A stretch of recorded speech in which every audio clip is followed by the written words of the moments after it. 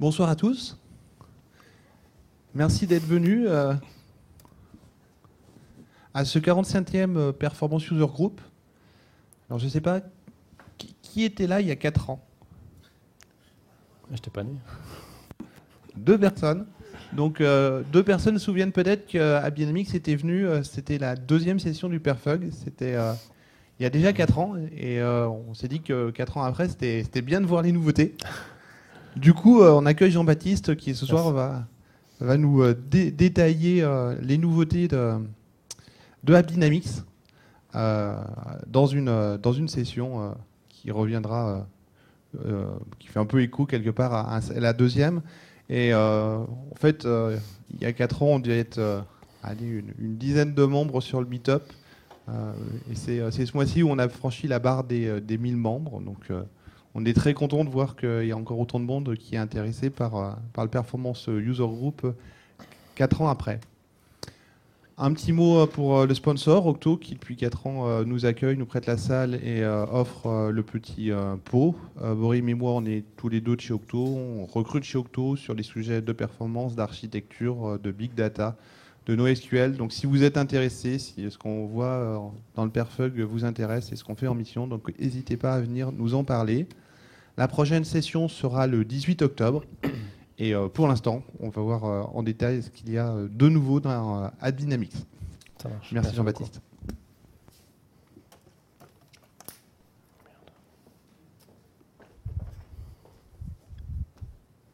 Alors, je tiens à préciser que personne ne m'appelle Jean-Baptiste, à part ma mère, quand elle m'engueule. Donc, on m'appelle JB en général. Et si je suis habillé comme ça, c'est que je sors de chez un client. Mais j'aurais bien aimé, c'était aussi en jean basket, ça m'aurait fait bien plaisir. Merci Makir ce soir, merci à Octo d'organiser ça. On va essayer de pas trop s'attarder sur quelques slides que je suis obligé de passer pour vous introduire au moins le concept, sinon vous allez un peu, si je rentre tout de suite dans la démo, ça va faire un peu bizarre. Mais l'idée c'est effectivement, on passe 10 minutes, un quart d'heure à comprendre qui est AppDynamics. Je suis pas sûr, enfin je sais pas qui dans la salle connaît AppDynamics, le nom en tout cas. On peut peut-être faire un sondage, levez la main si vous connaissez... Ah ok, d'accord, c'est plutôt pas mal. Donc peut-être qu'il y a des choses qui feront écho à ce que vous savez déjà. Et au moins faire une bonne introduction, pas trop sales marketing, ça sera quand même quelque chose de bien, un peu technique, et ensuite une démo. Et moi j'ai un profil, même si je suis en pingouin aujourd'hui, j'ai un profil technique, hein, je suis un ingénieur technicien, donc je fais les trucs bien techniques au quotidien. Alors j'ai pas un profil développeur, donc s'il y en a dans la salle, peut-être qu'ils vont me poser des questions pièges. J'ai un profil plutôt d'origine... disons un système réseau. Et puis j'ai fait l'essentiel de ma carrière chez les éditeurs de logiciels américains, donc j'ai des bonnes picouses de ces gens-là. Voilà, donc on va essayer de voir ça, et puis voilà, donc si ça vous convient, c'est parti. Alors, pour ceux qui ne connaissent pas AppDynamics, et surtout qui n'ont peut-être pas suivi l'activité, on était une relativement jeune société, on a été fondé en 2008 par quelqu'un qui s'appelait Jyoti Bansal, qui était historiquement... un des leaders de l'entreprise qui s'appelait Wiley, qui a été racheté par CA, donc il avait fait un peu des outils d'APM 1.0, on va dire. Et il a eu l'idée de développer une solution complètement nouvelle, APM 2.0, pour répondre aux nouveaux challenges. Donc il a développé l'entreprise, on a eu une forte croissance. Les analystes nous ont tout de suite reconnus dans le Gartner, dans les cadrans en haut à droite, donc plutôt bonne reconnaissance du marché. Donc ça a tout de suite plu aux clients, donc on a acquis très rapidement des clients. On a eu Netflix comme un de nos premiers clients.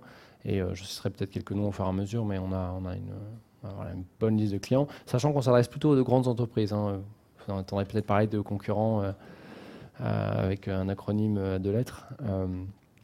Nous, on s'adresse plutôt aux grandes entreprises. Donc on verra peut-être au fur et à mesure les différences également qui font qu'AppDynamics s'intéresse plutôt aux grandes entreprises. Mais pas que, hein. J'ai des clients qui ont quelques agents, quelques licences. Et surtout, on est assez fiers chez AppDynamics que, vous savez, on vend pas des licences, on vend de la souscription, donc c'est pas du perpétuel. Et donc un des indicateurs forts chez AppDynamics, c'est le renouvellement. Et surtout, on s'aperçoit qu'un de nos clients renouvelle et surtout, ils nous rachètent des licences. Donc c'est-à-dire qu'on est plutôt bon. Mais la raison pour laquelle on est bon, c'est surtout le produit. C'est la star chez nous, c'est le produit, parce que ça a été conçu dès le début pour être facile, moderne, sympa à utiliser. Dans le cloud, on-prem, donc, ou avec des déploiements mixtes. Et puis surtout, c'est assez facile à mettre en œuvre par rapport à des solutions plus legacy. Je ne sais pas si vous avez entendu parler des HP, BMC, CA. Vous regarderez mon profil LinkedIn, j'en ai fait quelques-unes de ces entreprises. Mais on est vraiment avec une solution qui apporte plus rapidement de la valeur. On n'est pas obligé d'attendre des jours, des semaines et des mois pour avoir quelque chose. J'ai eu l'occasion de participer à des déploiements où on vient à midi sur site, à 2 heures, on trouve l'origine du problème, et à 3 heures, les développeurs nous fournissent le patch pour résoudre le problème. Donc on est à des échelles quand même assez rapides. Alors je ne vais pas mettre le discours, la digital transformation, je pense que vous êtes tous au courant, mais le point concret ici, c'est que n'importe quelle aujourd'hui industrie, presque toutes les sociétés dépendent du logiciel pour le bon et pour le mauvais, mais dépendent du logiciel pour faire tourner leur business. D'accord, il y a très peu d'entreprises maintenant qui ne dépendent pas du logiciel. Voilà, il y a des entreprises qui ont des pure players, donc c'est évidemment le logiciel pour eux c'est critique, et puis il y a des entreprises plus traditionnelles, mais qui aujourd'hui font confiance au logiciel pour faire tourner leur business, et sans le logiciel, le business n'est plus rien. Le problème, c'est que, et vous vous rendez compte, à déployer des architectures modernes, Bertrand ici, il s'amuse à faire de l'architecture chez des clients, et donc vous déployez de plus en plus de technologies modernes, peut-être vous développez en agile, vous avez des méthodologies DevOps chez vos clients, vous mettez du cloud, tout en gardant le on-prem avec des vieilles technologies, des nouvelles technologies. Donc il y a un mix qui fait que la complexité des applications explose. Moi, quand j'ai commencé ma carrière, quelques années, sûrement plus que certains ici, les applications, on parlait d'applications 2 tiers, 3 tiers. Moi, je suis né avec l'époque du 3 tiers, donc le web, le serveur et puis la base de données. Bon, aujourd'hui, plus personne ne parle d'architecture 2 ou 3 tiers, d'ailleurs, on parle d'architecture multi-tiers. Et donc, on a un spaghetti qui s'est créé en empilant les couches technologiques sans forcément enlever les anciennes. Et du coup, ça devient compliqué quand même, les applications deviennent très complexes. La seule chose qui n'a pas vraiment changé finalement, c'est qu'il y a toujours des utilisateurs qui vont sur le site, dans l'application, qui font quelque chose, qui font une transaction de métier. Ça peut être transfert de fonds si on est sur une logiciel de banque en ligne, ça peut être un achat sur un site de e-commerce, ça peut être déclarer un sinistre si on est sur son assurance, sur son application mobile. Donc il y a toujours quelqu'un qui fait une opération et il attend toujours un résultat de l'application. Donc ça n'a pas changé. D'accord ? Donc c'est finalement la seule chose qui n'a pas vraiment changé. Le problème des outils traditionnels et même des outils assez classiques, type Nagios, je suis sûr que vous connaissez tous, c'est qu'il y a une vision un peu limitée. C'est-à-dire que s'il y a quelque chose qui tombe, peut-être que Nagios va me dire qu'il y a un process qui est tombé, donc je vais relativement savoir rapidement que ça va impacter mes utilisateurs. Sauf que quand ça commence à dévier de la normale, ou quand ça commence un peu à ralentir, à pas sentir bon, quand le business vous appelle, ça marche plus, qu'est-ce qui se passe ? Ça devient compliqué avec les outils traditionnels de rechercher l'origine des pannes. D'accord ? C'est le principal problème, c'est qu'on a des silos, on a nos outils pour le réseau, la base de données, le système, peut-être des applications, on a un robot qui nous fait des scénarios de bout en bout, et du coup, on n'a pas une vision de bout en bout, c'est compliqué de chercher l'origine des problèmes. Donc cette approche-là, elle est vraiment limitée, parce que l'utilisateur, lui, il traverse toutes les couches. Lui, il s'en fiche de savoir s'il y a une CPU sur un serveur qui est au taquet. Lui, il a un problème de performance, il est en train sur son mobile, il est dans le métro, il est en train d'acheter un truc, et il va passer dans le tunnel, donc il veut juste que sa transaction se termine.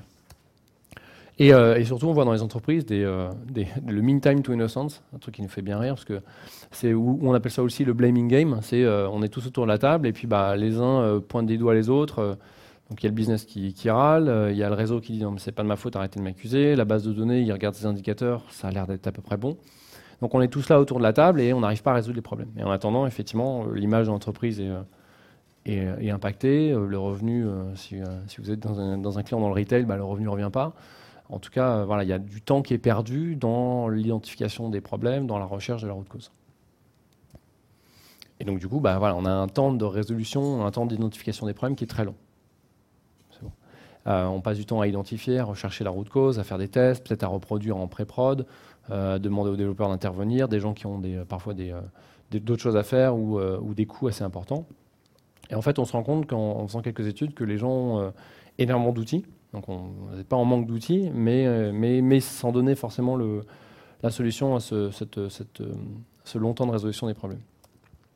Donc du coup, AppDynamics, c'est une solution qui est basée sur en gros 3 piliers, on va dire, qui permet de voir ce qui se passe dans l'infrastructure, d'agir, vraiment d'avoir concrètement, de savoir qu'est-ce que je dois faire, comment je dois fixer le problème, et de comprendre, plutôt de mesurer l'impact sur le business, notamment quand vous reportez à vos métiers, de savoir concrètement ce qui s'est passé, qui a été impacté, quel est l'impact, et de prioriser les incidents. Donc notre point, je ne sais pas si vous avez déjà tous eu une expérience plus ou moins d'un outil d'APM, mais comment ça marche ? Pas de magie, ça marche par taguer 100% des transactions qui démarrent d'un utilisateur sur un navigateur web ou une application mobile, suivre cette transaction au travers des nœuds de cette application-là, des composants, des serveurs d'application, des fils de messagerie, etc., jusqu'à la base de données. D'accord ? Donc on va taguer, on va mettre un identifiant unique. Aujourd'hui, si vous allez sur boulanger.fr, vous regarderez votre console développeur Chrome ou autre, vous regarderez qu'il y a un truc qui s'appelle ADRUM, qui fait qu'on mesure les temps de réponse de votre navigateur web. D'accord ? Et on met un identifiant unique dedans. Et ce qu'on va faire, c'est qu'on va suivre cet identifiant unique au travers des différents nœuds. D'accord ? C'est comme ça qu'on va savoir que quand il y a 5 secondes de temps de réponse sur le poste de travail, bah, il a passé 3 secondes dans l'appel au serveur d'application, il a passé 1 seconde dans le serveur d'application, et il a passé X secondes, je sais où j'en suis, dans la base de données. D'accord ? Et on sait quelle est la requête de base de données qu'il a fait. Okay ? Alors au passage, on va apprendre aussi le comportement normal. Ce qu'on s'est dit, c'est que si on passait notre temps à positionner des seuils, je me rappelle, j'ai vendu du BMC Patrol, je ne sais pas s'il y en a qui connaissent autour de la table. C'est une console super bien, il y avait 150 métriques out of the box. On disait on avait le plus de métriques out of the box. Quand on ouvrait la console, au bout de 10 minutes, ça clignotait partout. Il y avait des trucs dans tous les sens, c'était un arbre de Noël. On rigole d'ailleurs, c'est vraiment l'arbre de Noël, ça clignotait.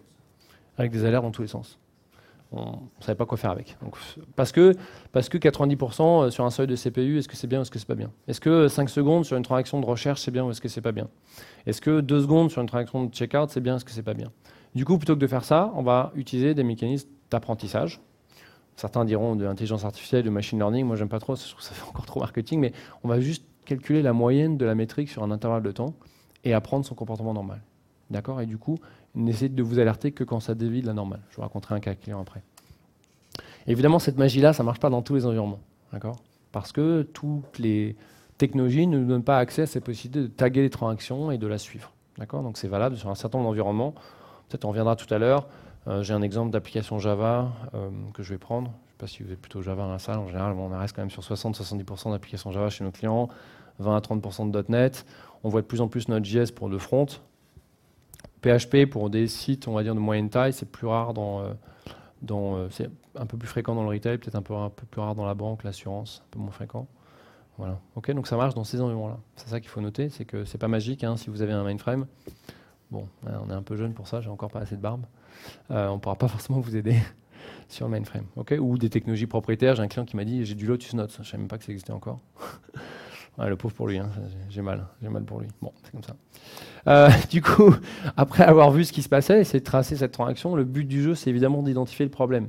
Et on n'est pas là en train de dire il y a une CPU qui a un problème ou il y a un temps de réponse qui est lent. On est en train de vous dire quand il y a un souci qui impacte le business, quand il y a un utilisateur qui ne peut pas faire une transaction, on identifie cette transaction, donc on sait ce que c'est. D'accord ? On connaît le nom. Alors pour le développeur, ça peut être un nom qui est lié à son développement, hein, une action, une strut, un EJB ou un web service, ou ça peut être une URL, ou ça peut être un nom que j'ai mis à la main parce que je veux que ça parle au métier. 2, on regarde dans la cartographie, on verra tout à l'heure, on identifie le composant qui pose problème. Et 3, on va jusqu'à la ligne de code. On est un outil d'APM, Application Performance Management. Donc ce qu'on fait, c'est tracer la requête d'utilisateur jusqu'à la ligne de code qui va bien, et vous dire où est-ce que ça ralentit. Okay ? Donc du coup, on a concrètement l'action qu'on peut faire, c'est dire bah oui, effectivement, j'ai un problème de développement, je fais trop de requêtes, ou la manière dont c'est codé, c'est pas bon, ou j'ai un appel base de données mais il n'est pas optimisé, ou bien j'ai un problème de cache. Voilà, on a une action concrète qu'on peut faire. Et du coup, on peut évidemment réduire notre MTTI, mais aussi pourquoi pas notre MTTR, notre délai de résolution, parce qu'on peut aussi automatiser avec AppDynamics. AppDynamics, c'est la faculté. J'en ai parlé ce matin en réunion, parce que le client a un JDBC, un pool de connexion JDBC qui est plein tous les soirs entre 8h et 10h. Je crois que c'est plutôt entre 10h. Il fait du broadcasting, c'est l'équivalent de la TF1 en Italie, donc la RAI, pour ne pas le citer. Et tous les soirs, ils ont un pic d'activité entre 8h et 10h, où les gens regardent, c'est le RAI replay en fait, et ils regardent les replays. Et en fait, ils se rendent compte je me suis rendu compte qu'ils avaient un pic d'activité, ok, bon, des pics de performance, vraiment des transactions très ralenties. Et à chaque fois, tous les soirs, ils ont leur pool de connexion JDBC qui sont pleins. Ce que peut faire AppDynamics, c'est automatiser l'augmentation du pool de connexion. Évidemment, aussi le remettre à la bonne taille une fois que l'incident est passé. D'accord ? Donc AppDynamics peut agir et donc réduire automatiquement, agir donc réduire l'indisponibilité de l'application. Redémarrer un serveur, augmenter la taille d'un pool de connexion. Et je parlais de trois piliers. Donc on a parlé du SI, du ACT, et le NO, c'est connaître l'impact métier. Si vous pouviez maintenant revenir vers votre business, les lignes métiers, et leur dire, bah oui, effectivement, il y a un problème de performance cet après-midi. On est au courant, on travaille dessus, ça c'est bien. Mais en plus, on sait c'est l'ensemble des utilisateurs qui étaient connectés sur le site, qui étaient en train de faire un acte d'achat, un transfert de fonds, une déclaration de sinistre, n'importe quoi. J'ai leur email, et en plus, j'ai éventuellement leur profil, donc ils étaient Platinum. Et puis comme c'est du retail, j'ai le montant de leur caddie. Et du coup, pour tous ceux qui ont un montant de caddie supérieur à 40 €, qui en sont en plus des utilisateurs Prime, voilà, comme si vous êtes sur Amazon, je récupère leur email et je le donne au marketing. Et le marketing leur envoie un email en leur disant désolé. Et en plus, on vous donne un coupon d'achat si vous revenez sur le site. C'est pas mal. C'est-à-dire qu'au lieu d'être que des informaticiens à régler les problèmes, on est aussi apporteur de valeur auprès de votre métier. Pas uniquement en leur disant oui, on sait, on a des problèmes et oui, on travaille dessus, mais en plus, on sait qui est impacté et donc du coup, tu as une action concrète au niveau du métier. Ou rappeler un utilisateur, si c'est en interne, sur une application interne, lui dire ok, on sait que tu as eu un souci, tu as perdu un dossier, on travaille dessus. Okay, donc c'est pas mal. C'est comme dans le métro, quand vous avez un incident, vous êtes toujours content de savoir pourquoi vous êtes bloqué dans le métro. Okay, du coup, en général, on est un peu moins aigri sur le problème. Alors, AppDynamics a été vraiment imaginé pour la production. C'est fait pour ça. Évidemment, on va me poser la question peut-être à un moment donné si c'est un overhead. Bah oui, c'est un overhead. Pas de magie, on ne peut pas mesurer sans overhead. Mais on est autour de 2 à 3%. Voilà, constant, quelle que soit la charge. On a une seule plateforme. Ça a été conçu avec une seule interface graphique. Vous allez voir. J'espère que vous aimerez bien l'interface. Après, les goûts, les couleurs. Mais ça a été conçu pour que ce soit simple d'utilisation, pour que ce soit partageable facilement, pour que tout le monde dans l'entreprise puisse utiliser, que ce ne soit pas réservé aux experts. Je dis, autour de la table, il y a des experts, mais il faut aussi qu'on puisse partager l'info avec des gens qui n'utilisent pas le produit tous les jours. Il n'y a rien de plus frustrant que de dire tiens, tu regardes l'outil, sauf que ça fait 3 semaines que je n'ai pas utilisé. Quand j'ouvre la console, je ne sais même plus où il faut cliquer. Voilà, vous n'êtes pas forcément tous des experts de l'APM. Si c'est compliqué à utiliser, on perd du temps. Okay, et puis c'est vrai qu'on est reconnu par nos clients pour les capacités de découverte. Encore ce matin, dans la même réunion, les clients me disaient avec AppDynamics, on a découvert des appels à des systèmes externes, on ne savait pas qu'il y en avait. J'ai eu l'occasion récemment d'avoir un appel sur une base de pré-production dans un moment de prod. Donc, des choses comme ça où les clients nous disent il y a un problème dans AppDynamics, je suis sûr que c'est faux. Bon, alors je dis peut-être que c'est faux, j'en sais rien, on va regarder, il y a peut-être un bug, j'en sais rien. Et puis au final, on découvre que oui, il y a vraiment une connexion d'une base de données, d'un serveur d'application de prod sur une base de données de pré-production. C'est des vrais exemples. Voilà, avec le choix de déploiement, qu'on verra tout à l'heure comment ça se fait. OK ? Alors, si vous avez des questions, n'hésitez pas. Juste en résumé, vous positionnez les agents, ce qu'on appelle les agents. Voilà. AppDynamics vend des agents. Et puis ensuite, on passera à la démo. Okay, ça sera plus intéressant. Donc, les agents, pour bien que vous compreniez ce qu'on réellement déploie, concrètement, ça ressemble à quoi ? C'est des logiciels, des agents qu'on va déployer au niveau de ma base de données. D'accord ? Donc, des moteurs classiques, SQL ou NoSQL. On couvre la plupart du marché. L'operating system, faire un peu comme du Nagios. Mais on verra tout à l'heure que ça l'intéresse et de le corréler plus facilement, d'avoir aussi une même console, quelque chose d'un peu plus facile à mettre en œuvre et à partager. Et puis surtout, le cœur de la solution d'APM, c'est les agents applicatifs. Et comme je disais tout à l'heure, ça marche que dans 5, 6, je ne sais plus, un nombre d'environnements limité. Java, .NET, PHP, Node.js, Python, Go, et dans une moindre mesure, C++. J'en ai pas oublié. C'est bon, ça fait 7. Bon, C++, on va mettre de côté parce que c'est pas un vrai agent, c'est plutôt un SDK, donc bon, un peu compliqué. Mais c'est ça où on va voir la valeur d'AppDynamics, d'accord ? C'est quand on va instrumenter nos serveurs d'application qui tournent dans cette technologie-là.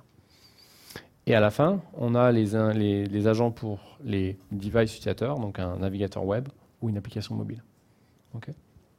On instrumente les applications mobiles, les sites web, et c'est comme ça qu'on va, ce que je vous ai dit tout à l'heure, on verra dans la démo. Et tous ces agents-là, ils reportent à une plateforme, et c'est ça qui va être... Alors, les agents sont toujours, entre guillemets, on-prem. Hein, ils sont toujours dans les serveurs d'application que vous avez. Ils ne sont jamais chez AppDynamics. Par contre, ce truc-là, auquel les agents reportent, c'est ça qui est chez nous, donc en mode SaaS, chez vous, chez vos clients, peut-être chez Octo, un serveur qui est là dans un coin et qui permet de faire ça à des clients finaux. C'est ça, c'est le serveur de collecte qu'on appelle l'intelligence plateforme. Parfois, je dirais aussi le gros mot de contrôleur, un peu notre nom interne. Et c'est ça qu'on installe chez vous, encore une fois, ou chez nous, auquel les agents vont reporter et qui nous donnent l'interface graphique, la corrélation. Les agents, ils ne se parlent pas entre eux. D'accord ? Même les agents, ils peuvent être n'importe où. On pourrait très bien avoir un agent qui est sur AWS, un agent sur Azure, pour ne pas être raciste, un agent on-prem, ou 2 agents on-prem, et tous ces agents-là, à partir du moment où ils peuvent communiquer avec la même plateforme, c'est transparent. Et nous, à la limite, les agents, ils peuvent être n'importe où, on s'en fiche. À partir du moment où ils peuvent tous reporter à la même plateforme, j'ai la corrélation de la vision des agents. OK ? Des questions ? Donc je switch. Oups. Ça s'affiche un peu petit. Est-ce que je peux changer la résolution ou il va peut-être pas supporter ? Ouais, on va essayer de pousser un peu. Ouais, c'est ça. Ouais, non, c'est pire. Qu'est-ce qui se passe ? c'est pire. J'ai pas changé le bon moniteur. Ah, c'est celui-là peut-être. Ouais, non, ça peut être joué. Bon, c'est pas très grave. Pas très grave. Bon, alors je démarre par un dashboard. Donc pour ceux qui font du DevOps, on va bien regarder à quoi ça correspond au DevOps chez AppDynamics. Donc j'ai un dashboard qui s'appelle le DevOps Leadership Dashboard. Ça sonne bien. Ça sonne super. Avec... c'est bien marketing ça. Alors qu'est-ce qu'ils nous disent dashboard?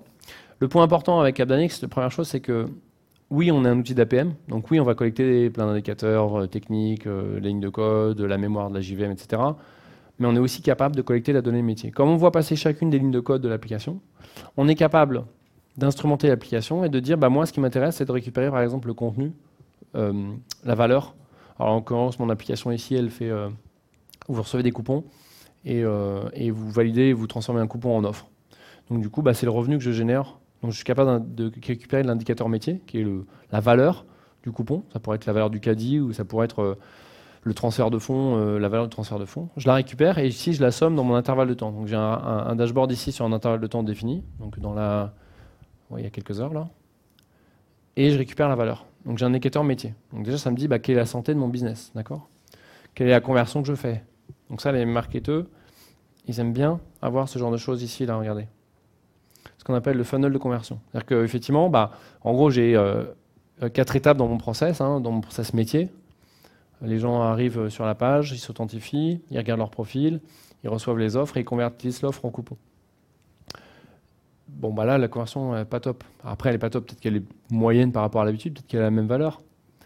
Sauf que ce dashboard, ce qu'il va me dire, c'est qu'en même temps, c'est marrant parce que j'ai une dégradation de performance ici. D'accord? Le rond rouge ici me dit que mon temps de réponse est plus lent que d'habitude. Vous vous rappelez ce que j'appelais l'apprentissage? On appelle ça la baseline. Mon temps de réponse est plus lent que d'habitude. On ne dit pas qu'il est bon ou il est mauvais, on dit juste qu'il est plus lent que d'habitude. D'accord? Donc du coup, il y a un état. J'aurais pu recevoir une alerte sur Slack. Ici, en tout cas, on dit qu'il est plus lent que d'habitude. Donc c'est quand même bizarre. Hein. J'ai un drop dans mes conversions. En plus, c'est marrant, c'est à l'étage de account profile. Alors c'est une démo, hein, donc je connais l'histoire. On a un drop dans les account profile, mais en même temps, on a aussi effectivement un temps de réponse un peu plus lent. Bon, cause ou conséquence, j'en sais rien. Mais ce qui est marrant aussi, c'est que quand on regarde ce graphe-là, j'ai mon expérience utilisateur qui est dégradée, hein, donc le temps de réponse qui augmente, et ma conversion effectivement qui chute. Et si vous regardez bien, je ne sais pas si vous avez des yeux bioniques au fond, il y a une petite icône bleue ici. En fait, ce que me dit l'icône bleue, c'est que j'ai un événement, j'ai une version de l'application qui est déployée, une 1648, une release de 1648. C'est poussé par Jenkins. Donc on a l'intégration avec Jenkins. Jenkins envoie un événement à AppDynamics et il dit tiens, j'ai fait une nouvelle release. Ok. Sauf que c'est assez coïncidence assez forte. C'est qu'effectivement on a une dégradation de performance juste après la release. Donc on a réalisé du code, c'est super, sauf qu'après ça introduit une régression et qu'on a une expérience utilisateur qui est un peu dégradée. Okay. Donc ce qu'on va faire, c'est qu'on va aller regarder comment j'utilise AppDynamics pour évidemment essayer de comprendre. On reste un outil d'IT. Hein. Moi, si les gens ils convertissent pas les offres parce que ça leur plaît pas ou parce qu'il y a le concurrent qui fait la même chose, c'est pas mon boulot. Moi, mon boulot en tant qu'outil d'APM, c'est vous dire 1, il y a une mauvaise conversion, 2, ça pourrait être éventuellement possible. Éventuellement à cause de la performance applicative, donc on va essayer de résoudre le problème. On résout le problème, les gens sont contents, si la conversion est mauvaise, on dit au marketing, nous on a fait tout ce qu'on pouvait, c'est pas de notre faute, ok? C'est pas notre faute, en tout cas, il n'y a pas de dégradation de performance. Alors du coup, on va regarder notre application, ici. C'est pareil, ici, c'est un peu petit, hein. On va dézoomer. Voilà. Donc ici, on a notre application, qui est une application basée sur Docker. Comme vous pouvez le voir, c'est une application Java, dockerisée, avec un peu de technologie, un peu de toute technologie. Oups, je n'ai pas changé ça. Excusez-moi, regardez, on va faire disparaître MongoDB. Tada, hop. Voilà, hop, MongoDB a disparu. On va oublier MongoDB pour l'instant. Donc on a notre application déployée sur Docker, avec multi-tiers, on disait. Donc j'ai déployé des agents Java sur mes containers Docker ici qui font ma logique web. J'ai des nodes ici, j'ai 108 agents qui ont été déployés dans une logique métier qu'on appelle l'API. Et puis ici, la partie data, j'ai une base de données.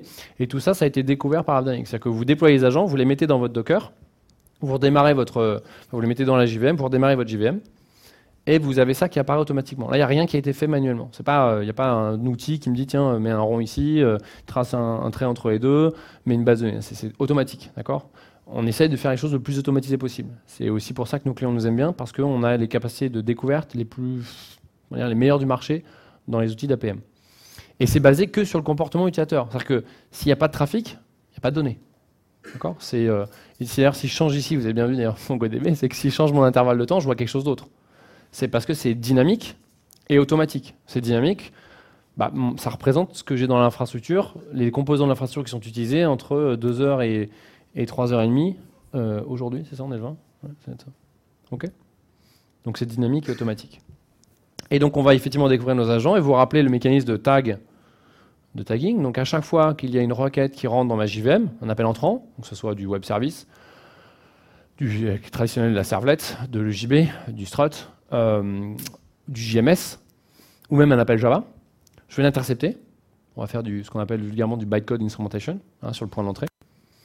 Et ensuite, donc la JVM fait son boulot. Et quand il y a un point de sortie qui est détecté, de l'HTTP, du JDBC, enfin le JDBC non, mais on va le détecter, mais on ne va pas le marquer, du web service, du JMS, on va insérer dans la transaction, dans l'entête HTTP, on va insérer un identifiant unique. D'accord ? C'est ça le mécanisme, au final, la secret sauce. C'est insérer dans l'entête HTTP ou dans le message JMS, insérer un identifiant unique. Okay ? On verra tout à l'heure cet identifiant unique. Et c'est ça qui va nous permettre de suivre l'appel de JVM en JVM. D'accord ? Et là, typiquement, on a des services externes qui sont utilisés, des trucs de paiement. Là, on n'a pas d'agent AppDynamics. C'est pour ça que vous voyez un nuage et pas un rond avec un nombre de composants. D'accord ? Donc là, il n'y a pas d'agent AppDynamics. C'est typiquement sur un site de e-commerce, c'est le prestataire de paiement, c'est le lookup adresse, etc. Je mesure quand même la performance. C'est-à-dire que je sais exactement quels sont le nombre de calls qui ont été mis et la performance de ce truc-là sans forcément avoir instrumenté ça avec AppDynamics. Ce n'est pas une approche Big Bang. Vous n'êtes pas obligé de déployer de l'AppDynamics partout. Ce n'est pas du tout ou rien. Évidemment, il vaut mieux avoir le front-end. Si vous n'avez pas le front-end, c'est... Encore que j'ai des clients qui utilisent AppDynamics que pour de l'API, donc une espèce de middle office.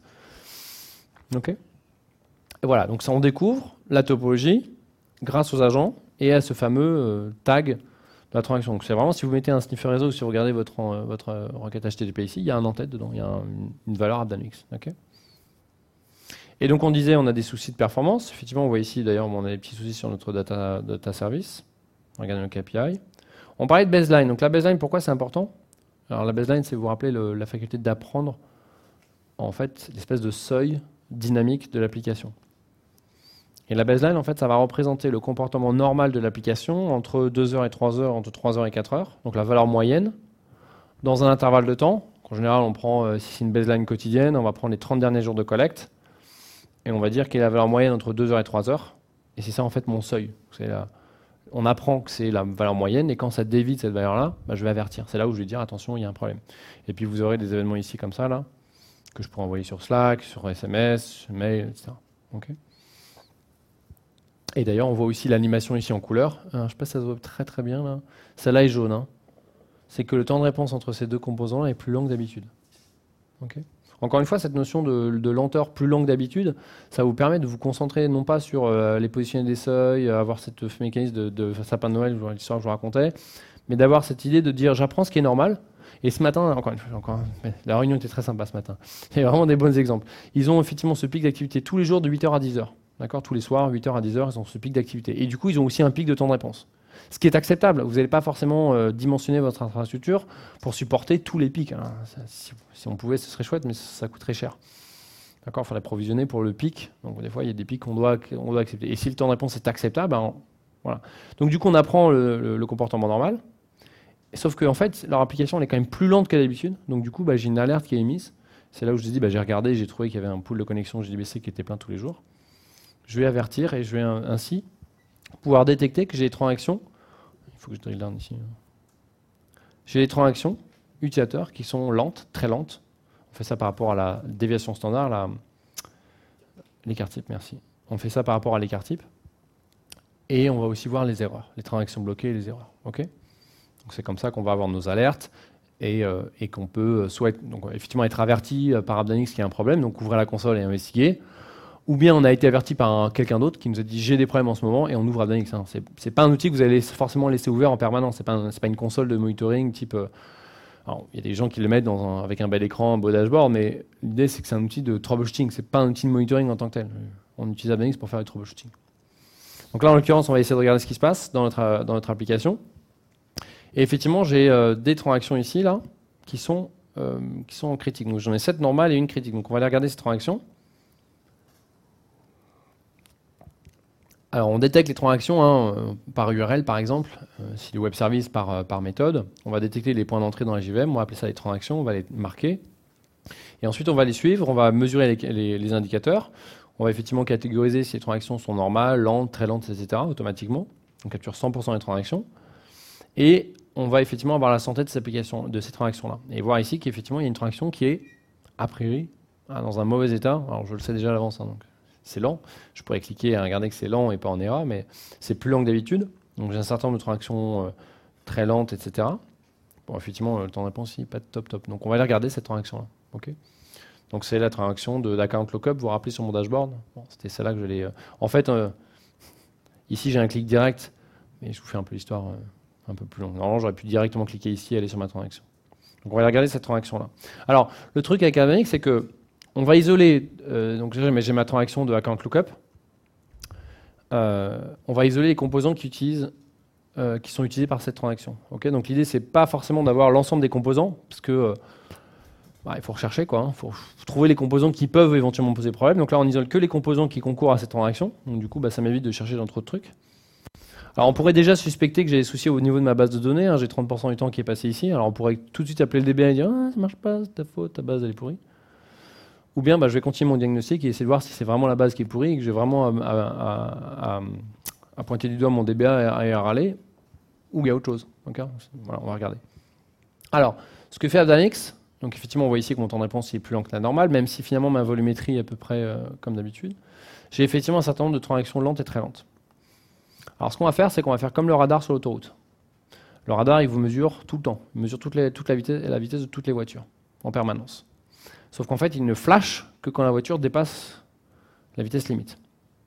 AppDynamics fait pareil avec les transactions. On mesure la vitesse de toutes les transactions et on flash les transactions quand elles sont lentes, très lentes, en erreur. On le fait aussi périodiquement parce que sinon on n'aurait pas forcément des traces. Et c'est cette photo finalement du conducteur, on va appeler ça un snapshot. Ça va contenir des informations détaillées de troubleshooting. Et c'est des informations qui sont plus de la moyenne, parce que la moyenne parfois c'est pas parlant. Vous avez vu que finalement le temps de réponse il était peut-être pas si mauvais que ça, mais le problème c'est que j'ai des utilisateurs qui ont des temps de réponse qui sont de l'ordre de 20 secondes ou voilà, plus lent. Donc on va aller regarder une de celles-là. Donc un de ces images, c'est comme la police, elle prend l'image et elle regarde la plaque d'immatriculation et elle envoie une amende. Nous on va faire pareil avec le DBA, on va lui envoyer une amende parce que la transaction est trop lente. Donc on ouvre ce truc-là et c'est ça qui va vraiment nous servir à investiguer dans les problèmes. Donc ici vous vous rappelez, j'ai parlé d'un identifiant unique de transaction. On le voit bien ici. C'est ça qui nous permet de suivre la transaction de bout en bout. Donc il y a effectivement un utilisateur qui fait un appel à mon Docker Web Service, à mon Docker Tier, d'accord, il passe un peu de temps ici, ensuite il fait un appel HTTP vers mon data service et ça refait un appel à ma base de données. Et là, j'ai l'impression que je passe un peu de temps, mais finalement pas tant de temps que ça dans ma base de données. Finalement, j'en passe beaucoup plus dans mon data service. Alors, soit j'ai un peu de connaissances techniques, je vous fais une démo, donc je continue, soit j'ai pas de connaissances techniques, je suis pas au dev, j'ai pas envie d'aller plus loin, et puis de toute façon, j'ai pas de démo à faire.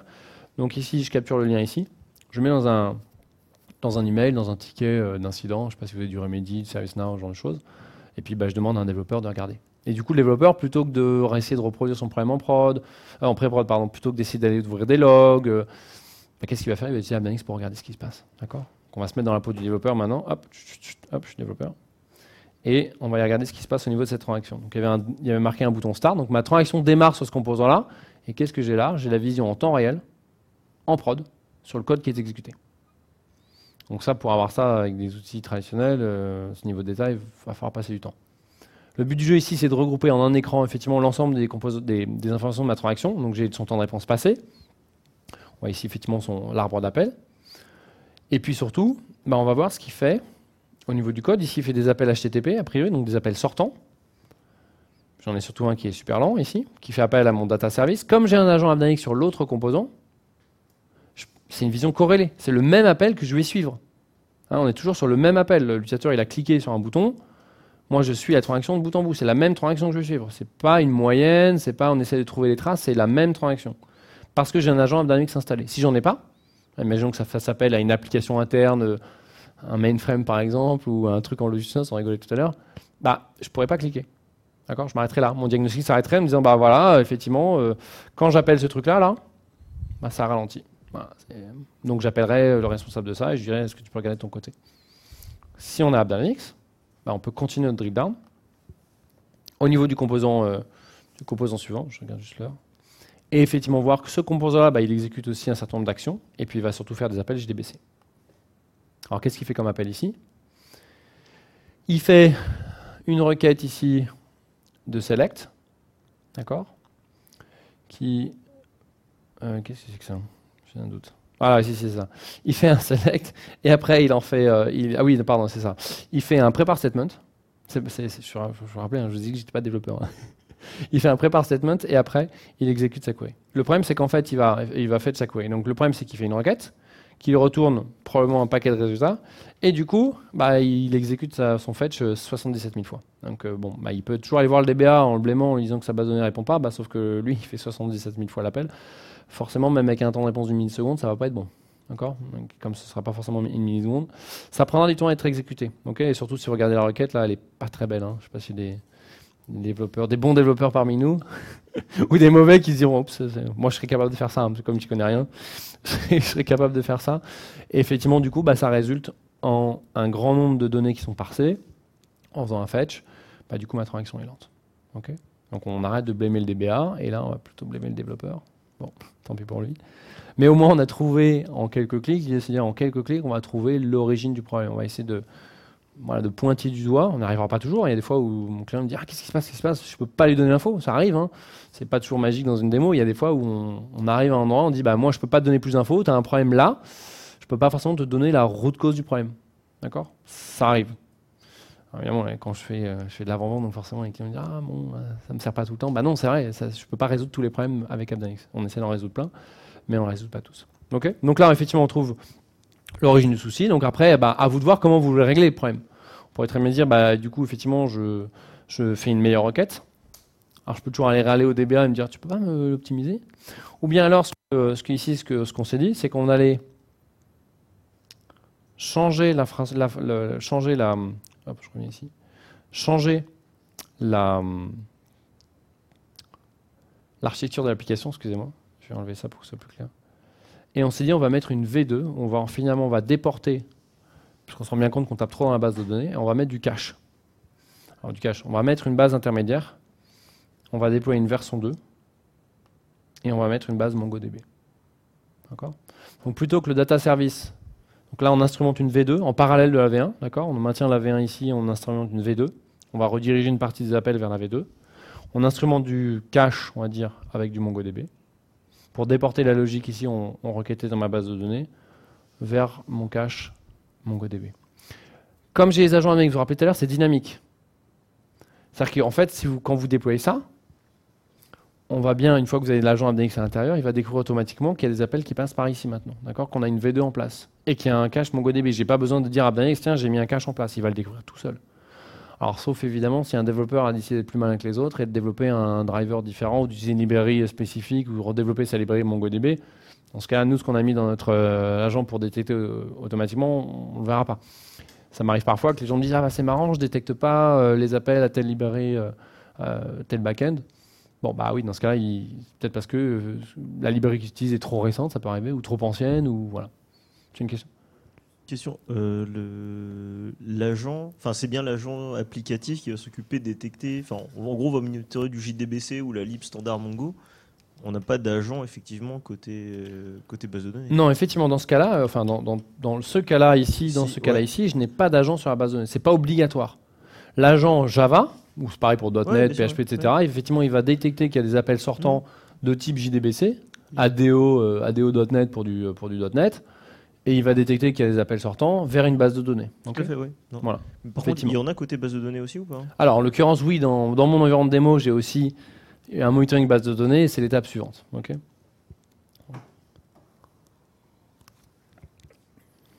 Donc, effectivement, ici, on voit les appels sortants, on les découvre automatiquement. Donc, ma topologie est remise à jour. Donc, même si je fais un changement d'infrastructure, je vais redétecter mes changements automatiquement. OK. Voilà. Donc, alors l'idée, c'est maintenant, on va dire, effectivement, quel est l'impact de ma release sur mon application. On va regarder si finalement j'ai résolu le problème de temps de réponse en déportant ma logique, mes données.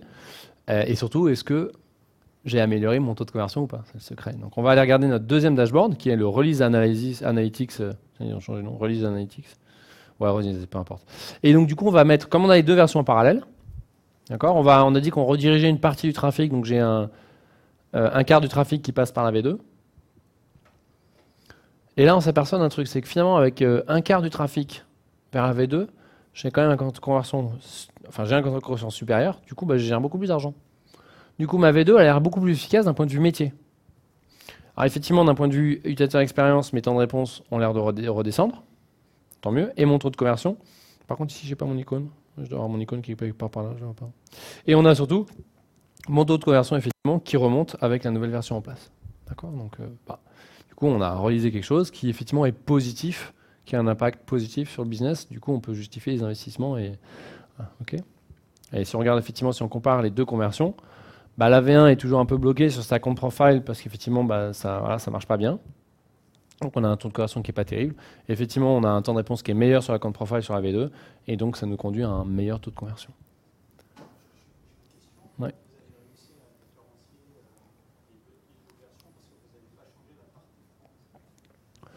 Tout à fait, exactement. En fait, on a, comme on disait tout à l'heure, on peut capturer des informations métiers.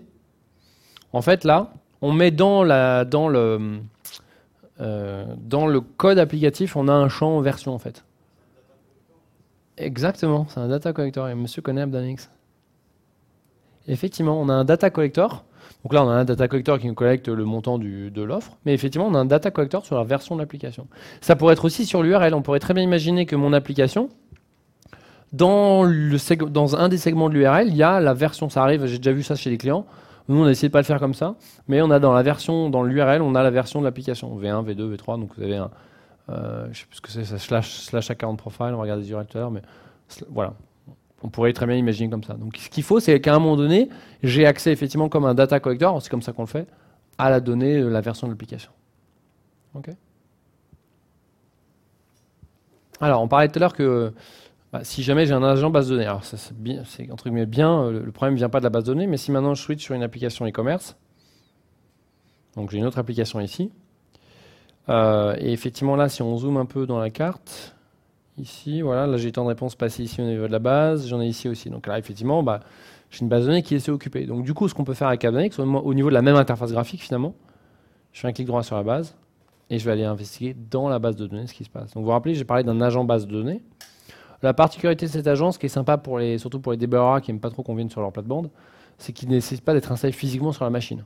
D'accord, c'est une connexion JDBC. Et il y a 4 ans, je pense qu'on n'avait pas ce module-là. Même si on faisait un truc, on avait racheté une société à un moment donné, il faudrait voir exactement quand est-ce que c'était, mais on avait un outil à côté. C'était pas la même interface AppDynamics for Databases. Non, c'était même peut-être plus récent que ça. Donc maintenant, c'est totalement intégré au niveau de la même interface graphique. J'ai un module. Tout à l'heure, on est parti sur la partie dashboard. Ensuite, on est allé dans la partie application. On va dans la partie database. J'irai tout à l'heure dans la partie user experience et serveur. Mais là, on est dans la partie database. On monitor nos bases de données. Et là, on va retrouver des choses assez classiques. Vous connaissez sûrement si vous prenez un Toad ou si vous prenez un Enterprise Manager Oracle ou une console SQL Server. On n'invente pas des informations. On ne crée pas nos propres métriques. On va chercher dans les tables des moteurs de bases de données type Oracle. On va chercher dans les 6 V$6stat, V$6stat. On va chercher les informations de performance. Effectivement, savoir quels sont les query wipe states. C'est de savoir un peu comment se comporte notre moteur avec les métriques déjà délivrées par le moteur. D'accord ? On n'invente pas des métriques. On va simplement récupérer toutes les minutes ces métriques-là, les mettre à disposition dans AppDynamics et surtout les corréler avec le reste de l'infrastructure. Okay ? Voilà, donc on peut effectivement aller s'amuser à investiguer les problèmes de base de données, des problèmes SQL. Je crois que j'ai une requête ici qui doit être bien pourrie. Voilà, donc j'ai un SQL ici, un select count qui est exécuté assez souvent et qui pèse beaucoup.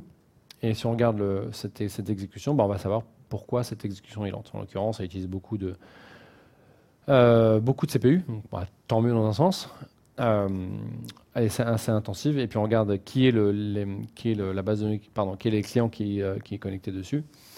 On va retrouver ma requête et on peut aller jusqu'à l'exec-plan. Voilà, donc vous avez un outil un peu plus facile que, je ne sais pas si vous avez déjà fait de l'Enterprise Manager, Grid Control. J'ai travaillé 5 ans chez Oracle. Chaque fois que je pouvais éviter de rentrer dans Grid Control, je le faisais. Ça, sur le coup, dans le genre outil difficile à utiliser, on est au top. Après, c'est vrai que ça fait beaucoup d'autres choses. Mais du coup, voilà, ce qu'on n'utilise pas souvent, c'est compliqué. Donc, ce que nous, on essaie de faire, encore une fois, c'est de simplifier le travail, que des gens qui ne sont pas des DBA, si vous êtes DBA, qu'il y ait d'autres gens qui puissent faire, entre guillemets, votre boulot. Moi, j'adore quand les gens font mon boulot. Hein. C'est essayer de faire le troubleshooting, entre guillemets, à votre place, qu'il y ait quelqu'un qui est moins expérimenté, qui a des profils moins techniques, qui puisse faire un premier diagnostic et apporter une information, que ce soit au DBA, au manager, une information un peu déjà qualifiée, et que du coup, il n'a pas besoin de faire ce diagnostic. D'accord ? Voilà, donc en l'occurrence, on peut aller jusqu'à l'exec plan. OK ? Alors, si vous vous rappelez, on a parlé un petit peu de cette vision de transaction, des transactions de métier au niveau des serveurs d'application. On a parlé de la partie database. Je ne vais pas encore parler de la partie serveur, mais bon, c'est un peu moins intéressant. Mais surtout, on a la partie expérience utilisateur. Finalement, on ne sait pas pour l'instant quel est l'impact sur les utilisateurs finaux. Donc, on va aller regarder cette partie-là, user experience. Et vous rappelez-vous, on peut faire deux choses. On peut instrumenter des pages web, donc avec un JavaScript qu'on va mettre dans les pages. Donc, si vous allez sur Boulanger, voilà, il y a un JavaScript qui est dans la page. On a aussi Fnac, Mythique, des utilisateurs mythiques ici. Before Bank sont des gens qui surveillent leurs applications avec AppDynamics. Donc on met un JavaScript dans les pages, ou bien on met un SDK dans les applications mobiles. Alors ça nécessite de recompiler l'application, on insère notre SDK, et quand vous téléchargez Before Bank aujourd'hui, il y a l'agent AppDynamics qui est embarqué dedans. Et du coup, on va avoir ici la surveillance de mes deux applications, iOS et Android. On va aller regarder Android, parce que j'aime bien. Je ne suis pas très iPhone. Et effectivement, on va voir ici le comportement de mon application mobile, d'un point de vue global. Est-ce que j'ai des versions d'applications qui crachent plus que les autres? Est-ce que on retrouve cette notion de requête réseau, hein, donc votre application, elle fait des appels réseau, forcément, pour faire le check-out, il faut bien que je fasse un appel au back-end. Est-ce que les temps de réponse sont bons? Quels sont les crashs que j'ai? Quels sont les devices qui génèrent les crashs? Voilà, quels sont les devices qui vont me générer plus de crashs? Quelle est la répartition géographique de mes utilisateurs? Finalement, est-ce que mes utilisateurs ils updatent les versions ou pas, hein? Quelles sont les versions Je ne sais pas si vous forcez. Il y a certaines applications qui vous forcent à upgrader. Puis il y a des applications, vous pourriez très bien avoir la même version depuis quelques années, ça tourne toujours. Quelles sont les versions qui sont vraiment utilisées? Quels sont les opérateurs téléphoniques? Comme ça, on avait un client, c'était... j'ai un trou, je fatigue un peu, désolé. Un client au UK dans le retail qui a détecté effectivement comme ça qu'ils avaient des problèmes spécifiques avec Vodafone dans une certaine région de l'Angleterre. Donc ce n'était pas toute l'application, c'est vraiment un endroit particulier grâce effectivement à AppDynamics en isolant quels étaient les opérateurs. Du coup, ils ont appelé Vodafone en disant là, il y a quelque chose qui se passe, on aimerait bien savoir parce que vous impactez nos utilisateurs. OK. Alors le but d'AppDynamics, on va revenir aussi sur la partie browser, donc la même chose avec la partie web. On va prendre notre application e-commerce ici. Et on va retrouver effectivement cette notion de quels sont les navigateurs qui sont utilisés, d'où viennent les utilisateurs, quels sont les temps de réponse. Et puis on va rajouter une dose de synthétique. Je ne sais pas si vous connaissez les robots. Alors en France, on a eu beaucoup de new tests à une époque, ou IP Label, connu aussi. Voilà, donc ces robots qui rejouent des scénarios tout le temps. Moi, j'avoue, hein, quand j'essaie de ne pas le positionner, parce que franchement, ça c'est un boulot monstre à maintenir. Le scénario, il ne marche jamais. Vous déployez 20 fois, il donne des temps de réponse qui ne sont jamais ceux d'utilisateurs. Donc au final, la valeur n'est pas... Moi, je ne trouve pas ça extraordinaire. Maintenant, il y a des clients qui en veulent. C'est bien si vous avez des applications qui ne tournent pas 24/7. Donc si vous avez effectivement des applications qui vont ouvrir à 8h du matin, des applications B2B, avec un robot, vous savez avant que les utilisateurs se connectent que l'application marche ou pas. Okay, ça vous donne une espèce de mesure de référence. Mais l'approche supérieure, c'est vraiment de se dire, j'introduis cette notion de real user, ce JavaScript dans les pages web de l'utilisateur. Et du coup, je mesure vraiment le comportement de l'application. OK, donc on va retrouver effectivement la répartition, etc. Alors là, du coup, on va aller regarder nos requêtes utilisateurs. Hop, on va regarder ici. Nos pages et les requêtes Ajax. Alors ça marche effectivement pour les applications entre guillemets traditionnelles HTML ou pour les SPA, les Single Page App. En l'occurrence, ici, on a un exemple avec Angular. On va les tracer, on va les classer par... Attendez, je vais juste me remettre ici dans l'intervalle dans les 2 heures. J'en ai mis voilà, comme ça. Voilà, on va regarder nos pages. Alors, vous voyez ici, effectivement... Ah, tiens, j'ai encore un truc allumé. Hop. Je triche un peu, j'ai un petit plugin qui me permet de changer les noms au passage. Ça devrait disparaître. Donc, on a nos principales pages web. Alors, effectivement, on a créé le checkout, fetch catalog, on a le add to... ça doit être un add to cart. Excusez-moi, j'ai fait des mots un peu bizarres. J'aurais juste surchargé. Donc on va identifier nos pages web. Ça peut être fait soit par une balise, soit par un paramètre, soit par une partie de l'URL. On va identifier nos Ça, c'est la page d'accueil. On va identifier nos pages web et effectivement les classer par temps de réponse. Donc je retrouve mon checkout ici, qui est ma transaction la plus importante. Peut-être pas la plus utilisée, mais en tout cas la plus importante. Et on va aller regarder comment se comporte ce checkout. Donc là, on est vraiment dans la mesure du temps de réponse de l'utilisateur. Ce que vous avez 3 secondes ici, c'est la mesure du temps de réponse de l'utilisateur jusqu'au load event. Alors après, ce matin, j'avais un client qui me disait, toujours le même client d'ailleurs, j'ai eu le cas la semaine dernière, il me disait, moi ce qui m'intéresse, c'est le first byte. Voilà, la métrique, le KPI que mon métier me demande, c'est le first byte. Alors je vais dire, putain, les métiers, ils sont super techniques, c'est bien. Mais voilà, bon, nous dans AppDynamics, en général, on se parle plutôt quand on parle du temps de réponse, on parle vraiment du load event, d'accord? Je ne sais pas s'il y a des développeurs front ou des gens qui sont un peu familiers avec les technos HTML, ça devrait aller. Voilà, donc on mesure effectivement le temps de réponse que vous avez 3 secondes là, c'est bien le temps de réponse moyen jusqu'au load event. Okay, donc ça, on a notre page ici, donc déjà essayer de comprendre d'où vient le temps de réponse. En l'occurrence ici, on sait qu'on a une bonne partie qui est passée dans la partie serveur, hein, le temps que le serveur construise la page et qu'il envoie les données. Et surtout, ce que va faire AppDynamics, vous voyez ici la business transaction, c'est ce qu'on va automatiquement lier cette page web avec la transaction Java, hein, l'exemple ici, une application Java qui est exécutée dans le back-end. Alors c'est un hasard qu'elle porte le même nom, enfin c'est un hasard. En fait c'est presque, on n'aurait pas dû faire ça, bon, sauf qu'on l'a fait, mais c'est inopportun. C'est que à partir du moment où vous avez une page web, elle pourrait s'appeler Toto, et une transaction Java qui pourrait s'appeler Titi, ce qui permet de les relier entre elles, c'est pas le nom. C'est le fait qu'on a un identifiant unique dans la page que le serveur d'application, l'agent Java, va voir et va dire c'est la même. Donc quand tu appelles cette page-là, cette page web, en fait, tu appelles cette transaction métier derrière. Cette transaction au sens Java du terme. Okay, c'est par l'identifiant unique qu'on va faire le lien. Du coup, bon, on voit qu'ici notre page est un peu dégradée, mais encore une fois, c'est une moyenne, donc il y a sûrement des gens qui ont des meilleurs temps et des gens qui ont des moins bons temps. Un des indicateurs, je crois qu'on en a un, pas forcément ici, mais on a aussi des percentiles. Je crois qu'on a quelque part par là des percentiles. Voilà, ça paraît d'avoir un peu de mesure un peu plus statistique, plutôt que vraiment que la moyenne. J'arrive pas à trouver les statistiques. Et surtout, on a les données brutes de chacun des utilisateurs. D'accord ? On va retrouver ce concept de snapshot. On va prendre un détail plus important de la transaction utilisateur. On va les classer par temps de réponse. Hop. Voilà, j'en ai un bel exemple ici. On va retrouver effectivement un navigateur web Chrome, d'un ordinateur, Linux, depuis l'Inde, qui a fait un checkout, qui a eu 33 secondes. Donc on va aller regarder cette trace-là. Et on va regarder ce que pour cet utilisateur-là, il a eu. On n'est plus dans une moyenne, on est vraiment dans une donnée brute. Et là, il y a vraiment un Gugus qui était derrière son écran et qui a attendu 33 secondes que la page va bien se charger. D'accord ? On a derrière son adresse IP ici, on a son navigateur. Si vous le souhaitez, vous pouvez aussi faire des data collectors au niveau HTML. Donc vous pouvez collecter des données supplémentaires dans la page. Vous pourrez collecter son username. Bon, je crois qu'il y a j'ai une autre application où je collecte des données. On pourrait collecter son username. S'il fait un checkout, on pourrait collecter la valeur de son caddie. Donc on peut rajouter des données collectées et on les aura ici, des données supplémentaires. Et nous, on ne le fait pas. Parce que y a des gens qui me disent non, moi, il n'y a pas moyen de collecter l'username, c'est privé. J'aurai des soucis avec la CNIL, donc je ne veux pas le faire. Ok, très bien. Donc nous, de toute façon, on ne sait pas où est la donnée, donc c'est à vous, au client, de configurer AppDynamics pour dire où est-ce que je peux collecter le login de l'utilisateur, son email, etc. Donc là, j'ai cet utilisateur-là qui, a priori, a l'air de souffrir de temps de réponse. On valide bien que notre hypothèse soit en disant oui, effectivement, j'avais l'impression que c'était dû au serveur. C'est bien le cas. Donc c'était une valeur moyenne, mais c'est bien le cas effectivement pour lui. Donc effectivement, là, un temps serveur très long, pardon. On peut valider aussi au niveau des ressources, si j'ai des soucis ou pas. Hein, les ressources sont téléchargées par le navigateur. Donc là, on a notre page web qui est téléchargée. Et puis, il y a toutes les ressources, hein, les images, les feuilles de style, les JavaScript, etc. Bon, on a un exemple d'une image. Est-ce qu'elle est mon image ici, voilà. J'ai une FB. Qu'est-ce que c'est FB ? J'ai une FB.png qui est un peu grosse, voilà, qui pèse un peu lourd. Et donc, effectivement, celle-là, potentiellement, elle pourrait éventuellement impacter mon application. Et surtout, le browser attend que le serveur veuille bien lui répondre.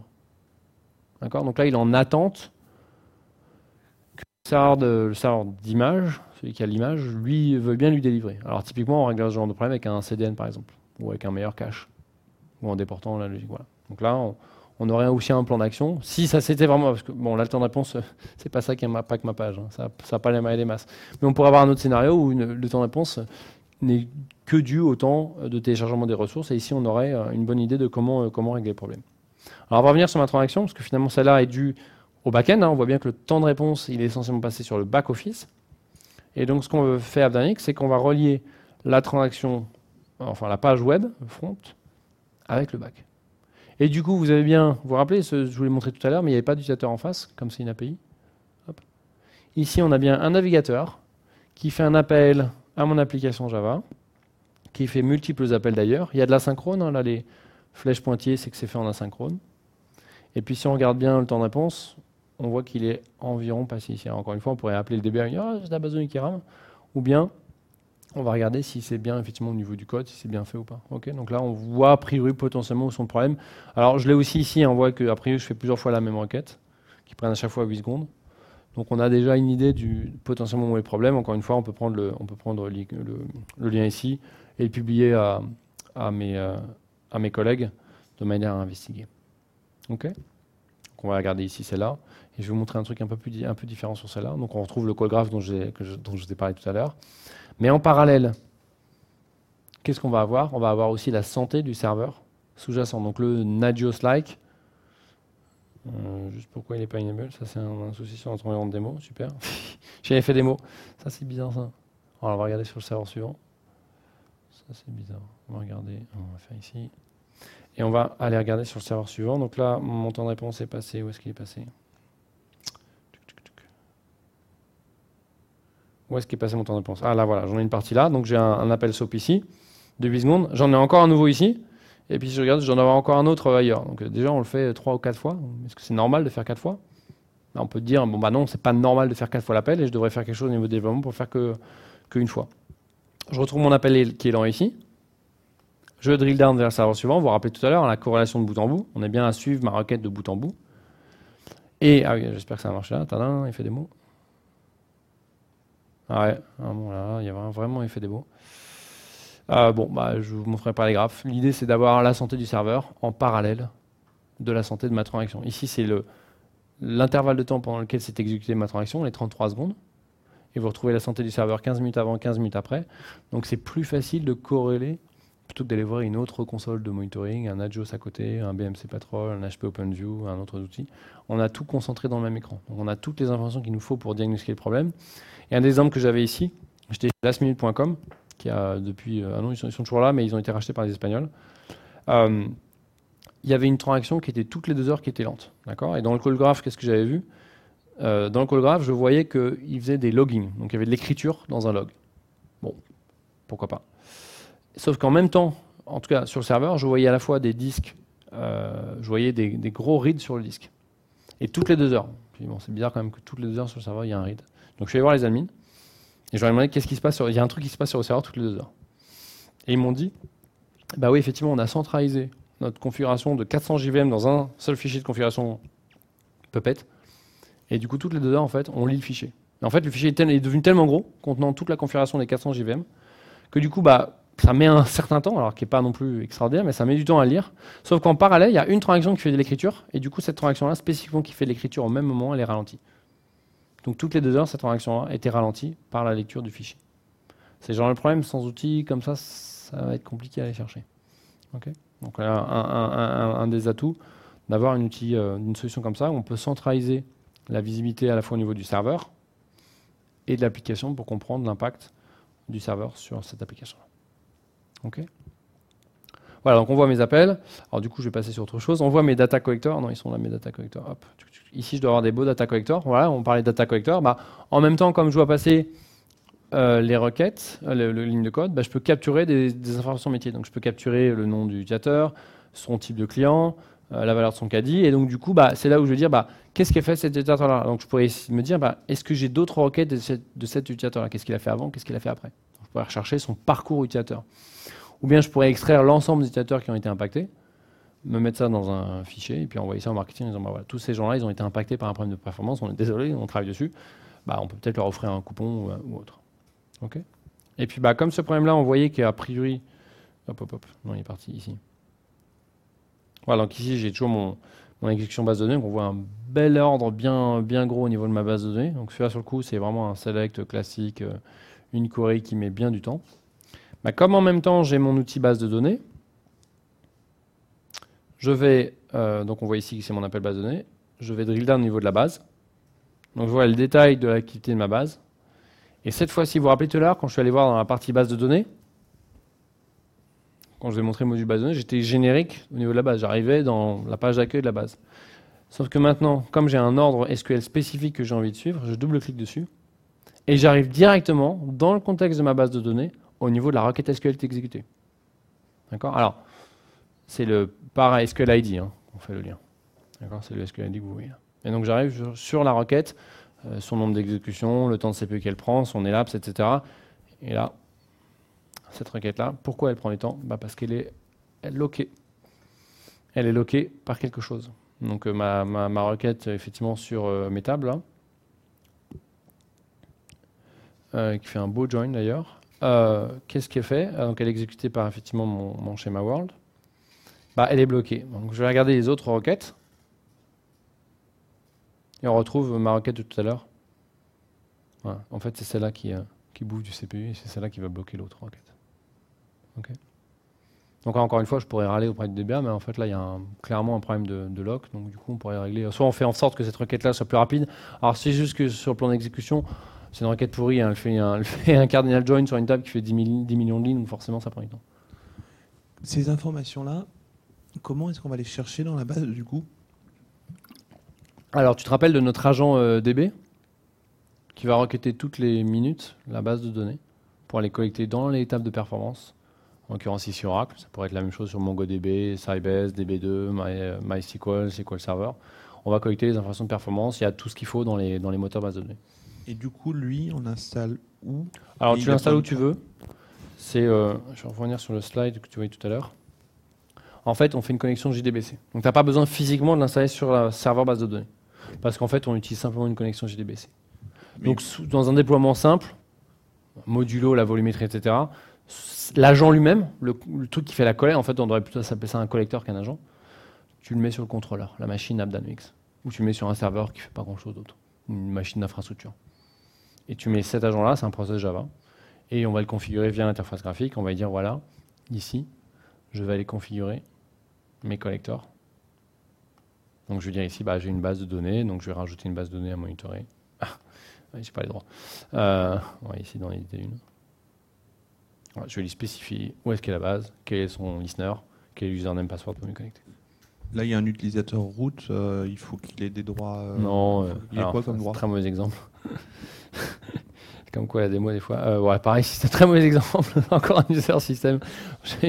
Alors, très mauvais exemple. En fait, non, il n'y a pas besoin. Alors, il n'y a qu'une seule base qui nécessite des. D'ailleurs, j'ai le cas lundi prochain. J'installe AppDynamics chez un client et il a du Sybase. Sybase est la seule base de données qui requiert alors, je ne sais plus comment ils appellent ça, l'admin sur Sybase. Bon, après, qui a encore du Sybase ? Il y en a encore, la preuve, c'est que j'y vais.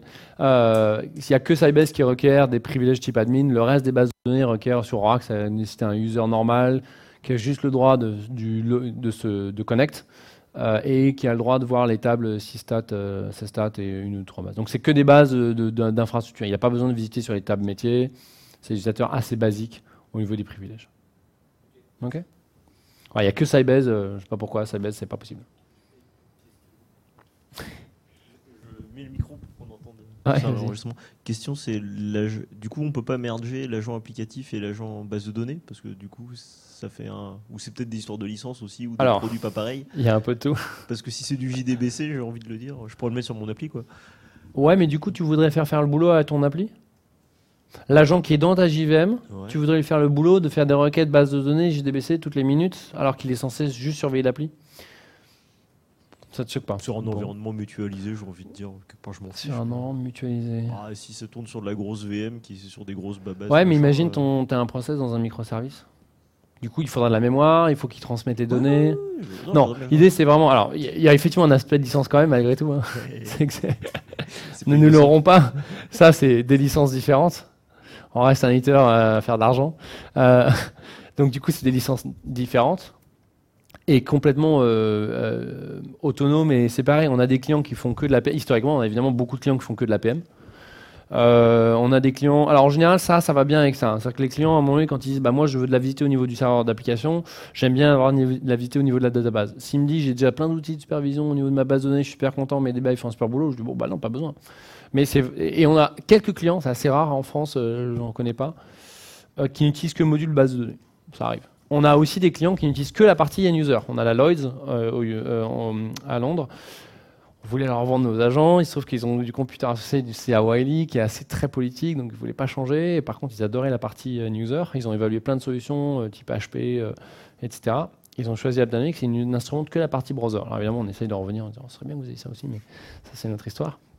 Mais ces agents, ils sont complètement autonomes. D'accord ? Vous n'avez pas besoin d'avoir les 4 types d'agents pour avoir la valeur.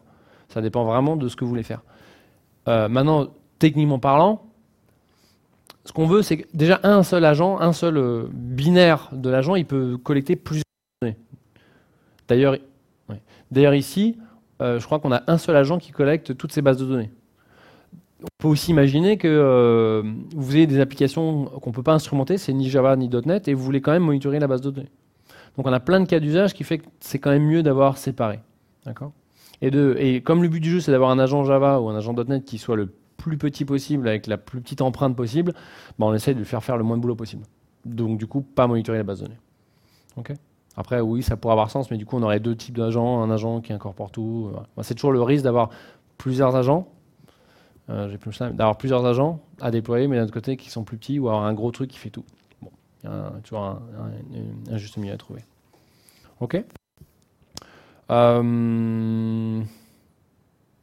Voilà, je crois qu'on a abordé pas mal de choses. Si la dernière chose qu'on va évoquer, on parlait tout à l'heure effectivement de, vous avez vu, il y a pas mal de couleurs, hein, il y a des événements qui apparaissent dans AppDynamics, donc soit des problèmes de performance, des problèmes de nœuds. On n'est pas allé voir la partie serveur en détail. Il faudrait que je fasse un mail après pour aller avec l'environnement de démo. Oh là oui, ça ne va plus du tout là. Je dois avoir un mail dans ma boîte aux lettres qui dit qu'on a un souci en démo. Donc on a la partie serveur également à la Nagios avec des tableaux de bord spécifiques. Et tout ceci peut donner lieu à des alertes. D'accord ? L'idée, c'est de dire, quand j'ai un événement, soit une métrique de performance, soit une règle de santé qui est violée, qu'est-ce que je veux en faire ? D'accord ? Alors je peux effectivement juste le laisser dans AppDynamics, hein, et il faudra que j'ai AppDynamics ouvert pour m'en apercevoir. Ou bien je peux effectivement déclencher des actions qui peuvent être de la notification. Hein. Encore une fois, on peut faire du SMS, du mail, une ligne de commande. On fait l'intégration avec Jira, avec ServiceNow, avec Slack. Donc on a pas mal de choses qui peuvent être faites. Ou bien on peut même faire des diagnostics. Hein. Typiquement, prendre un thread dump. Voilà, ça peut être utile d'avoir un thread dump à un moment donné. Déclencher. On peut aussi prendre plus de snapshots. Ou bien faire de la remédiation. Donc on parlait d'augmenter un peu la connexion JDBC. Ici, je dois avoir un exemple d'ailleurs. Hop, ici, je prends l'application e-commerce. Boum. Et que je viens dans mes actions. Ici, on a 3 types de scripts. On a un Slack alert. Alors, pour les curieux, je pourrais montrer à quoi ça ressemble dans Slack. On a la remédiation qui dit je vais augmenter mon pool de connexion de JDBC quand je détecte effectivement que j'atteins des limites. Ou bien carrément un peu plus violent, je vais redémarrer mon serveur d'application quand j'ai un souci. J'avouerai qu'en France, je ne vois pas beaucoup de gens, même en Europe continentale, je ne vois pas beaucoup de gens qui automatisent. On est assez frileux sur l'automatisation des résolutions de problèmes. Parce qu'on préfère le contrôler. Bon, c'est comme ça. Honnêtement, j'en vois pas beaucoup. Okay. Voilà, donc on peut effectivement faire interagir AppDynamics, à la fois envoyer des éléments vers l'extérieur. On a aussi des gens qui ont des consoles de supervision centralisées. Voilà, un HP, un Tivoli, etc.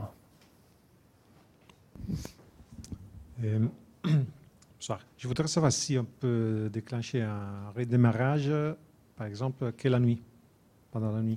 Alors, très bonne question, quand on définit sa règle de santé, j'en prends une au hasard, on va lui définir quand est-ce qu'elle est valide. D'accord ? Donc on définira une règle de santé spécifique, avec une action spécifique attachée qui dira « ne fais ça que si c'est la nuit ». Parce qu'effectivement, j'ai personne au support, ou ça me coûte plus cher, ou je sais que j'ai un délai d'intervention qui est plus long. Donc effectivement, je veux le faire que la nuit. Donc oui, effectivement, on peut jouer sur des scheduling ici, et de dire, voilà, ce truc-là n'est valide que dans des horaires. Alors, ceux qui aiment bien les Unix, là, on peut faire des expressions cron. C'est sympa. Voilà, on peut définir un calendrier sur lequel on aura nos actions qui seront notre règle qui sera violée que dans un intervalle de temps donné. Okay. Voilà. Alors je vais venir sur mon dashboard. Voilà, donc j'ai essayé de faire un petit tour sur quelle heure est-il. Voilà. Je pense ça fait 1 heure à peu près. Ça. Ouais. Je pourrais parler beaucoup plus longtemps. Hein. si vous voulez. Vous avez peut-être assez écouté. Je suis ravi aussi d'écouter un peu votre feedback. Voilà, l'idée c'était de vous présenter un petit peu AppDynamics, un petit peu tous les concepts, tout ce qu'on peut faire avec l'outil et ce que ça nous apporte comme valeur. On a parlé vraiment effectivement en quelques clics, essayer de trouver l'origine des problèmes, comment être alerté plus intelligemment, à diminuer le nombre de... Je ne sais pas si les nombres d'alertes chez vous, ça parle. On a des clients qui disent mais moi, voilà, avoir 500 alertes par jour, c'est pas possible, donc je veux réduire mon nombre d'alertes. J'ai des clients qui achètent Dynamics juste pour réduire le nombre d'alertes. Et pour l'anecdote, j'ai oublié de le mentionner tout à l'heure, on avait vendu à Cisco il y a 3 ans AppDynamics. Ouais, c'est à peu près 3 ans. Ils avaient acheté AppDynamics. Leur principal use case, c'était de réduire effectivement le nombre de false positifs qu'ils recevaient. En gros, c'était l'équipe sécurité de Cisco et ils recevaient un grand nombre d'alertes par an. Ils en avaient marre de gérer des alertes storm, comme on dit, et ils ne savaient plus quoi faire de leurs alertes. Donc, ils ont acheté AppDynamics dans l'idée de réduire le nombre de faux positifs et de se concentrer sur les bonnes alertes, entre guillemets. Les alertes qui sont liées à des transactions métiers qui font vraiment quelque chose, et deux, en arrêtant d'avoir des seuils statiques qui fait que ça n'arrête pas de clignoter, qu'il faut tout le temps ajuster les seuils. Et pour l'anecdote, donc j'ai oublié de préciser, c'est que Cisco avait acheté AppDynamics il y a 3 ans. Je crois qu'ils ont déployé 15 000 agents au travers de 23 data centers dans le monde en moins de 15 jours. Ça vous donne un peu l'échelle de grandeur. Et tout ça reportant à une seule machine. Je n'ai pas précisé tout à l'heure, je sais pas si c'est des grosses entreprises parmi vous. Mais la scalabilité d'AppDynamics est assez forte. Je crois que c'est une des meilleures du marché pour le nombre de serveurs le plus réduit possible. Donc pour l'anecdote, et si vous avez suivi l'activité, on a été racheté par Cisco. Donc l'annonce a été faite fin janvier. 24 heures avant de rentrer en bourse, on a été racheté par Cisco pour la modique somme de 3,7 milliards, qui, par rapport à notre chiffre d'affaires, le dernier chiffre d'affaires affiché par AppDynamics, qui était de 236 millions de dollars, qui est le plus gros rachat en termes de multiples dans l'industrie du software. Il n'y a jamais eu un rachat aussi gros en termes de multiplication entre le dernier chiffre d'affaires réalisé et le montant de l'acquisition. On est assez content, hein. Les stock options qui nous attendent à la maison. Mais l'idée de Cisco, c'est effectivement de sortir un petit peu. Vous savez, Cisco, c'est un peu l'entreprise qu'aujourd'hui a du mal, hein, comme Oracle il y avait quelques années, de revolutionner le modèle de vente. Vendre des routeurs, c'est bien, mais dans un data center moderne avec plein de cloud partout, ça fait plus grand-chose. Ils sont secoués de partout.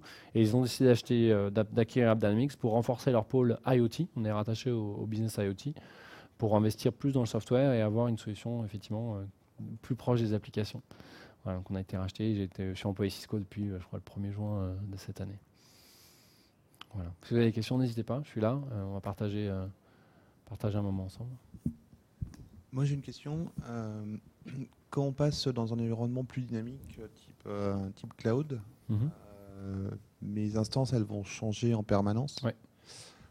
Comment est-ce qu'ils détectent que c'est le même nœud pour pas se planter sur ces statistiques, et comment ça va se passer quand j'ai des noms de machines qui vont changer tous les 4 matins? Ok, très bonne question. Effectivement, ce que tu vois ici, là, c'est que tu as 108 nœuds, d'accord, qui en fait concourent tous à la même logique métier. D'accord, on a la notion d'application, donc c'est mon application Payment Modernization ici. J'ai la notion de ce qu'on appelle un tiers dans AppDynamics, donc qui porte un nom, Docker Web Tiers. Et ensuite, j'ai la notion de nœud. 3 notions différentes. D'accord. Donc dans un environnement super dynamique, et c'est le cas de notre environnement ici, donc si je vais dans mon nœud ici, on voit bien que j'ai un nœud qui concourt à la logique API, qui est connecté avec le web tier, qui est connecté avec d'autres composants, qui a 108 nœuds, mais le tiers lui-même est le même. Donc les métriques ici, le temps de réponse, quel que soit le nombre de nœuds, et que ce soit les types de nœuds ou le nom des nœuds que j'ai derrière, va être la même. Donc mon KPI ici, temps de réponse, sera toujours le même. Il est agrégé, c'est une moyenne de l'ensemble des temps de réponse, de l'ensemble de mes nœuds ici. Donc je vais aller sur mes nœuds ici, mes 108 nœuds. Et ce qu'on va faire, c'est qu'on va avoir une politique de nommage de nœuds. Alors en l'occurrence, il y a des switches dans AppDynamics pour automatiquement nommer le container avec un identifiant derrière, qu'on va réutiliser aussi au bout d'un certain temps. Sinon, on finirait par avoir des 1000, 2000, 4000, des chiffres hallucinants. Donc ce qu'on va faire, c'est qu'on va agir sur plusieurs paramétrages. Effectivement, le nom qui va être automatisé. D'accord. Donc quand je vais spinner un nouveau container, il va prendre un l'identifiant suivant. Ensuite, l'identifiant, je vais dire qu'il va s'arrêter à 100 par exemple. Alors, en l'occurrence, ça va être un peu plus ici. Je peux réutiliser mon nom de nœud au bout d'un certain temps. Reuse node name. Et puis, dernière chose, je vais aussi jouer sur la durée de vie de mon entité au sens dans mes métadonnées. Donc, ce truc-là, il a une durée de vie. Donc si je vais au niveau de ce nœud-là, d'ailleurs, il est plus actif. C'est un bon ou mauvais exemple, mais ce nœud-là est plus actif. On va regarder sur une semaine ou 2 semaines. Après, ça fait longtemps qu'il n'a pas été plus actif. Et d'ailleurs, ok, bon, bah voilà, j'ai l'exemple ici d'un nœud qui est plus là. Et ce qu'on peut faire, c'est agir, et donc pas dû le faire dans le démo, on peut agir sur la... Ouais, d'accord, je vais prendre ici tout simplement, ce sera plus pratique comme ça. Hop, je vais regarder mes agents. On a un vrai problème en ce moment. On doit avoir un souci en ce moment. Sur un démo. Voilà, tiens, j'en ai un ici qui est dispo. Donc ces gens-là sont arrêtés. Ce qu'on peut jouer, c'est sur la durée de vie du container. Il y a des paramètres dans AppDynamics qui te disent au bout de combien de temps j'efface, je supprime de la base mon entité ici. D'accord ? Comme c'est un container dynamique, tu peux très bien dire au bout de 48 heures, si c'est rien passé, je m'en fiche, je l'efface. Si c'est très dynamique et si les containers sont petits, et surtout s'il y en a beaucoup, tu t'en fiches d'avoir la métrique au niveau du container lui-même. Ta durée de vie du container fait que tu ne vas pas avoir, tu peux avoir des épiphénomènes, mais tu t'en fiches de régler des épiphénomènes. Ce qui t'intéresse, c'est des phénomènes globaux qui ne sont pas forcément liés à l'instance même, qui ne sont pas spécifiques à une instance, parce que normalement, ils devraient se comporter à peu près tous de la même manière. Et donc, du coup, au bout d'un temps, tu peux te retrouver avec beaucoup de nœuds. Donc, il y a un paramètre qui est la durée de vie de l'entité dans AppDynamics. Au bout de 48 heures ou un certain nombre de jours, on peut l'effacer complètement de la base de données.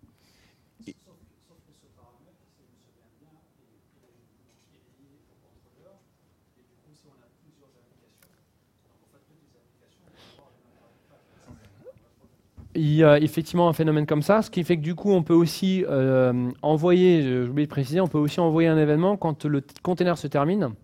On peut le faire en API REST et envoyer l'ordre au contrôleur en API de détruire le container.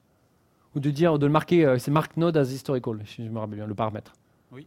D'ailleurs, par défaut, normalement, le premier devait disparaître parce que il me semble que par défaut, c'est 30 jours justement. Ouais, ils ont dû tuner le truc et du coup, effectivement, il est encore là. Ouais. Je sais pas comment ils ont fait dans la démo ici. D'accord. Alors moi, j'avais une autre question. Je ne sais pas du coup si vous avez fini ou pas. Ouais. Comment est-ce qu'il détecte si c'est le même tiers? C'est-à-dire, il se base sur quoi pour savoir que quand il y a un conteneur qui démarre, il l'affecte à ce tiers-là? J'ai oublié de préciser. En fait, l'agent, il a un fichier de config qui dit à quel tiers il reporte. Quelle application et quel tiers il reporte. Tout bête, il y a un fichier de config de l'agent.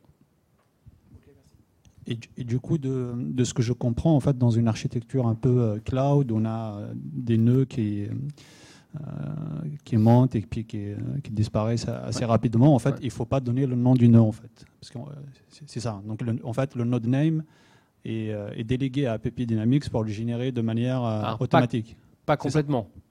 En fait, tu vas avoir un préfixe. Je crois qu'il y a un paramètre qui dit préfixe, non-name préfixe.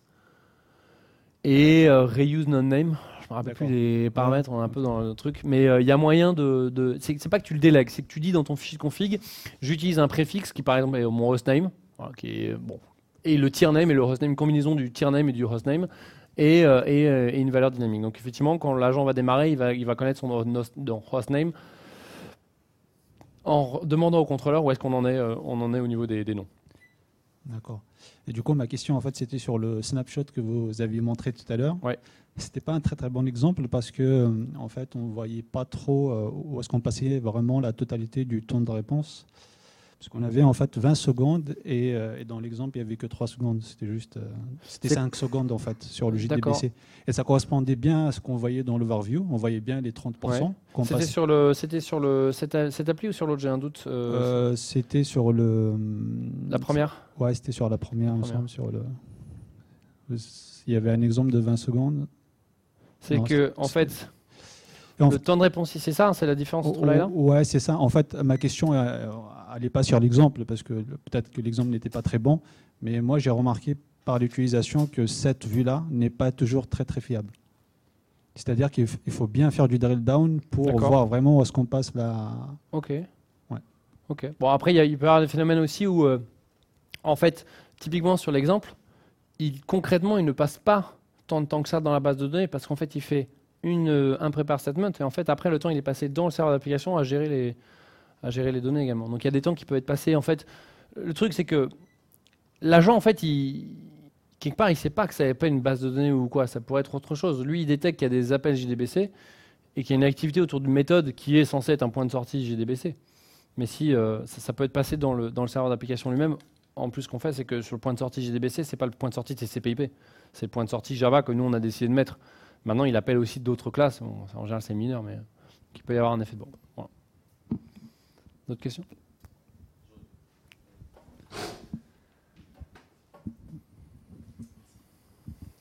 J'avais une question sur les agents. En fait, je voulais savoir s'il y avait des agents de serveurs d'application, des serveurs de web, pardon.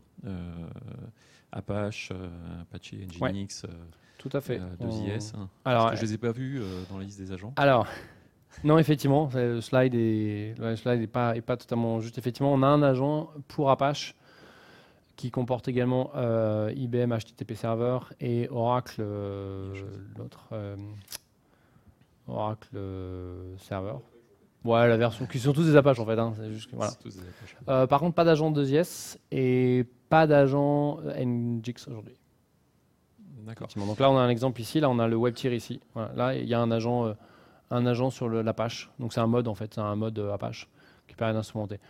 Le truc, c'est que en termes d'analyse de perf et de temps passé réellement dans un serveur web, en général, c'est pas grand-chose à regarder. Le temps est assez faible.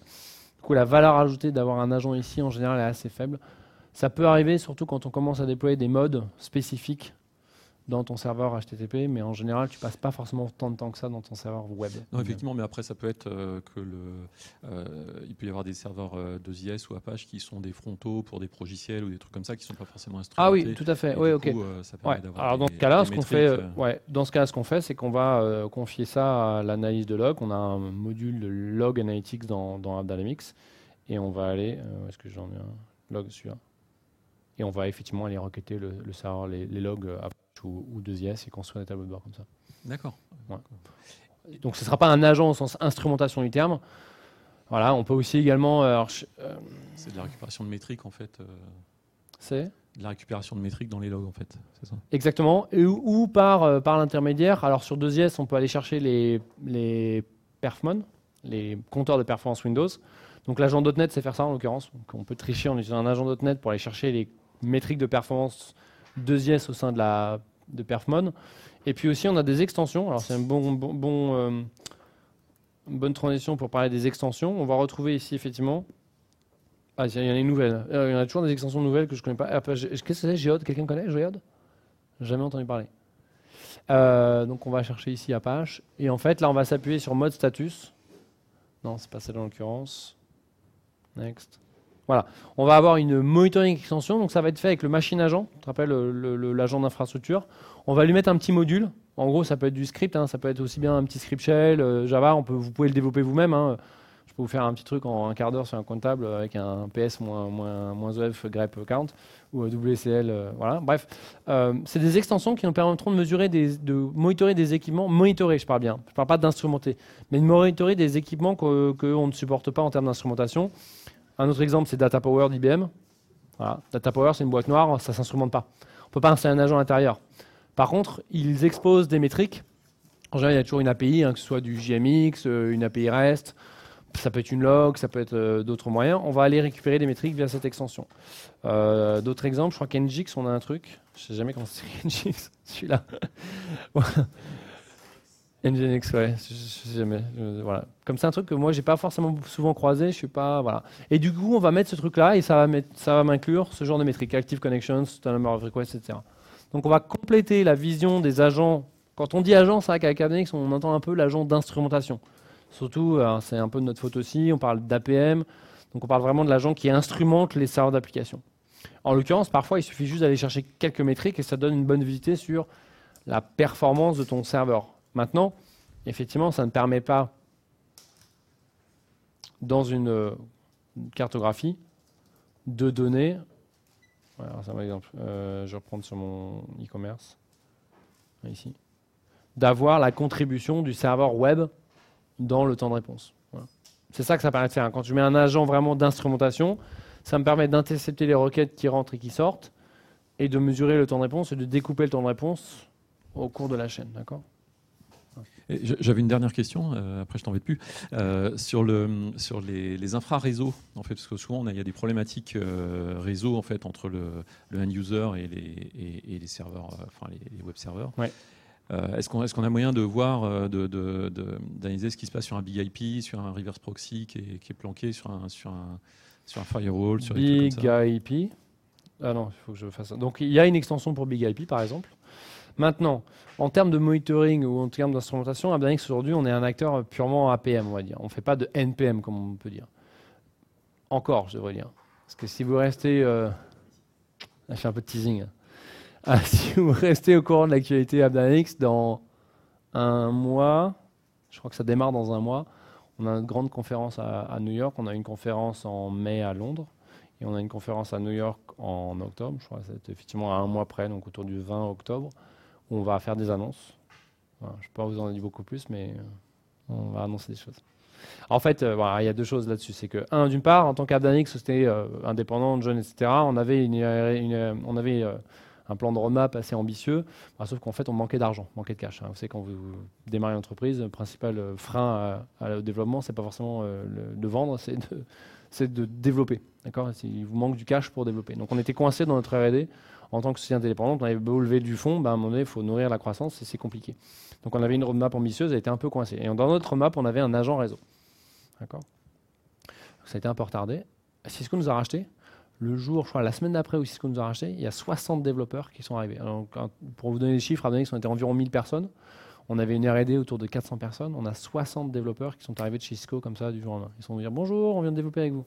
60 personnes. Donc ça a fait un effort de R&D qui est, voilà, c'est rajouter presque 10% d'effectifs en plus. Et surtout du cash. Donc du coup, tous nos projets qui étaient un peu en attente, en disant bon, on aimerait bien développer des tas de trucs, on entend parler de message broker, on entend parler de SAP, etc. Là, on a du carburant pour développer et on va faire beaucoup d'annonces en octobre parce que grâce à Cisco, on a pu développer beaucoup plus de choses que ce qu'on aurait pu faire tout seul.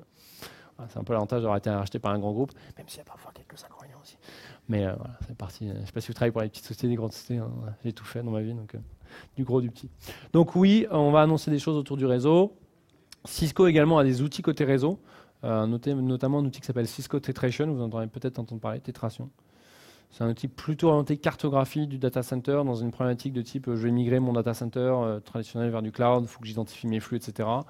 Ils ne sont pas très orientés perf, mais ils ont une petite cartographie donc qui permet de donner de la visibilité sur ce qui se passe. Voilà. Donc on va annoncer un truc et on aura bientôt un onglet, je ne vais pas faire la démo encore, mais on aura bientôt un onglet au milieu network. Voilà. On donnera, voilà, ça sera une première version, mais on aura quelque chose qui me permettra de donner visibilité sur le réseau. OK ? Et on trouvera toujours des limitations. Pour répondre à ta question, il y aura toujours des fois où on ne pourra pas instrumenter. Et le client me dira, moi j'ai une techno et je ne pourrai rien faire. C'est comme ça. Après, si c'est le principal problème bloquant chez le client, je dis, il ne va pas acheter AppDynamics. Et il achètera autre chose ou il ne fera rien. Ou, voilà. Et puis surtout, ici, quand on a des composants externes, tu n'as pas forcément besoin de déployer grand-chose pour avoir visibilité sur l'exécution. Alors évidemment, tu ne sais pas au milieu de la chaîne si effectivement tu as 3 équipements réseau, tu as un load balancer, un firewall, machin qui te bloque. Mais déjà, ça t'aiguille vachement. L'idée de AppDynamics, c'est aussi d'aiguiller. Comme je disais tout à l'heure, on ne résout pas à 100% des problèmes. Il y a des fois où on ne vous dira pas à quoi c'est dû. Dire, oui, il y a du temps qui est passé entre les deux, j'en sais rien. Il y a un truc au milieu qui fait que... Sauf que si on est positif, c'est on se dit, mais ce temps-là où je vais déjà rien que pour identifier que c'est entre deux nœuds, dans la plupart des cas, il y a des clients qui ont déjà perdu 3 semaines. D'accord ? Donc même si on ne peut pas diagnostiquer précisément l'origine du problème, déjà de savoir que c'est qu'entre ces deux nœuds que j'ai un problème, ça réduit énormément le champ des investigations, donc du coup le temps nécessaire pour résoudre le problème. Ok ? Autre question ? Je pense qu'on est encore là, on est encore là pour quelques temps, donc si vous voulez venir m'embêter après, il n'y a pas de souci. D'accord. J'ai des questions, donc j'en profite. Ouais, dis-moi. Tu disais tout à l'heure que c'était pas vous à faire du monitoring, mais pourquoi, j'ai envie de dire ? Je suis un peu provocateur dans ce sens-là. Et j'aime bien ce jeu-là parce que il faut pas forcément considérer AppDynamics comme un outil de monitoring au sens stricto sensu. C'est-à-dire, je mets en place des métriques, je mets des alertes dessus et je gère des événements. D'accord ? À l'ancienne sauce, donc je te dis, j'ai vendu ça c'est public, j'ai vendu de l'HP, j'ai vendu du BMC. Et du coup, tu construis une console qui regroupe des métriques dans tous les sens, qui monitore des choses. Pareil, on pourrait rajouter des composants supplémentaires, du NGIS, du Big IP, et on va rajouter des métriques et des métriques et des métriques. Mais sauf qu'en fait, tu vas te retrouver avec une collection de métriques dont tu ne sauras pas quoi faire. Alors oui, aujourd'hui, il y a des outils, j'ai découvert un outil dernièrement qui centralise des métriques, qui va te faire de la corrélation automatiquement, etc. Mais tu essayes de rajouter de l'intelligence. En fait, comment dire ? Ce que nous, on essaie de faire, et très bien, c'est de trouver l'origine des problèmes.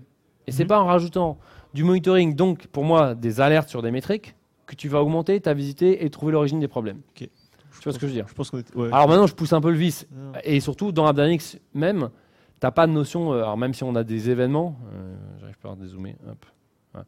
Même si on a des événements, c'est pas une console événementielle. Tu sais, t'as pas un bac à événements avec des événements qui arrivent, un opérateur qui prend un événement, qui la quitte. Voilà.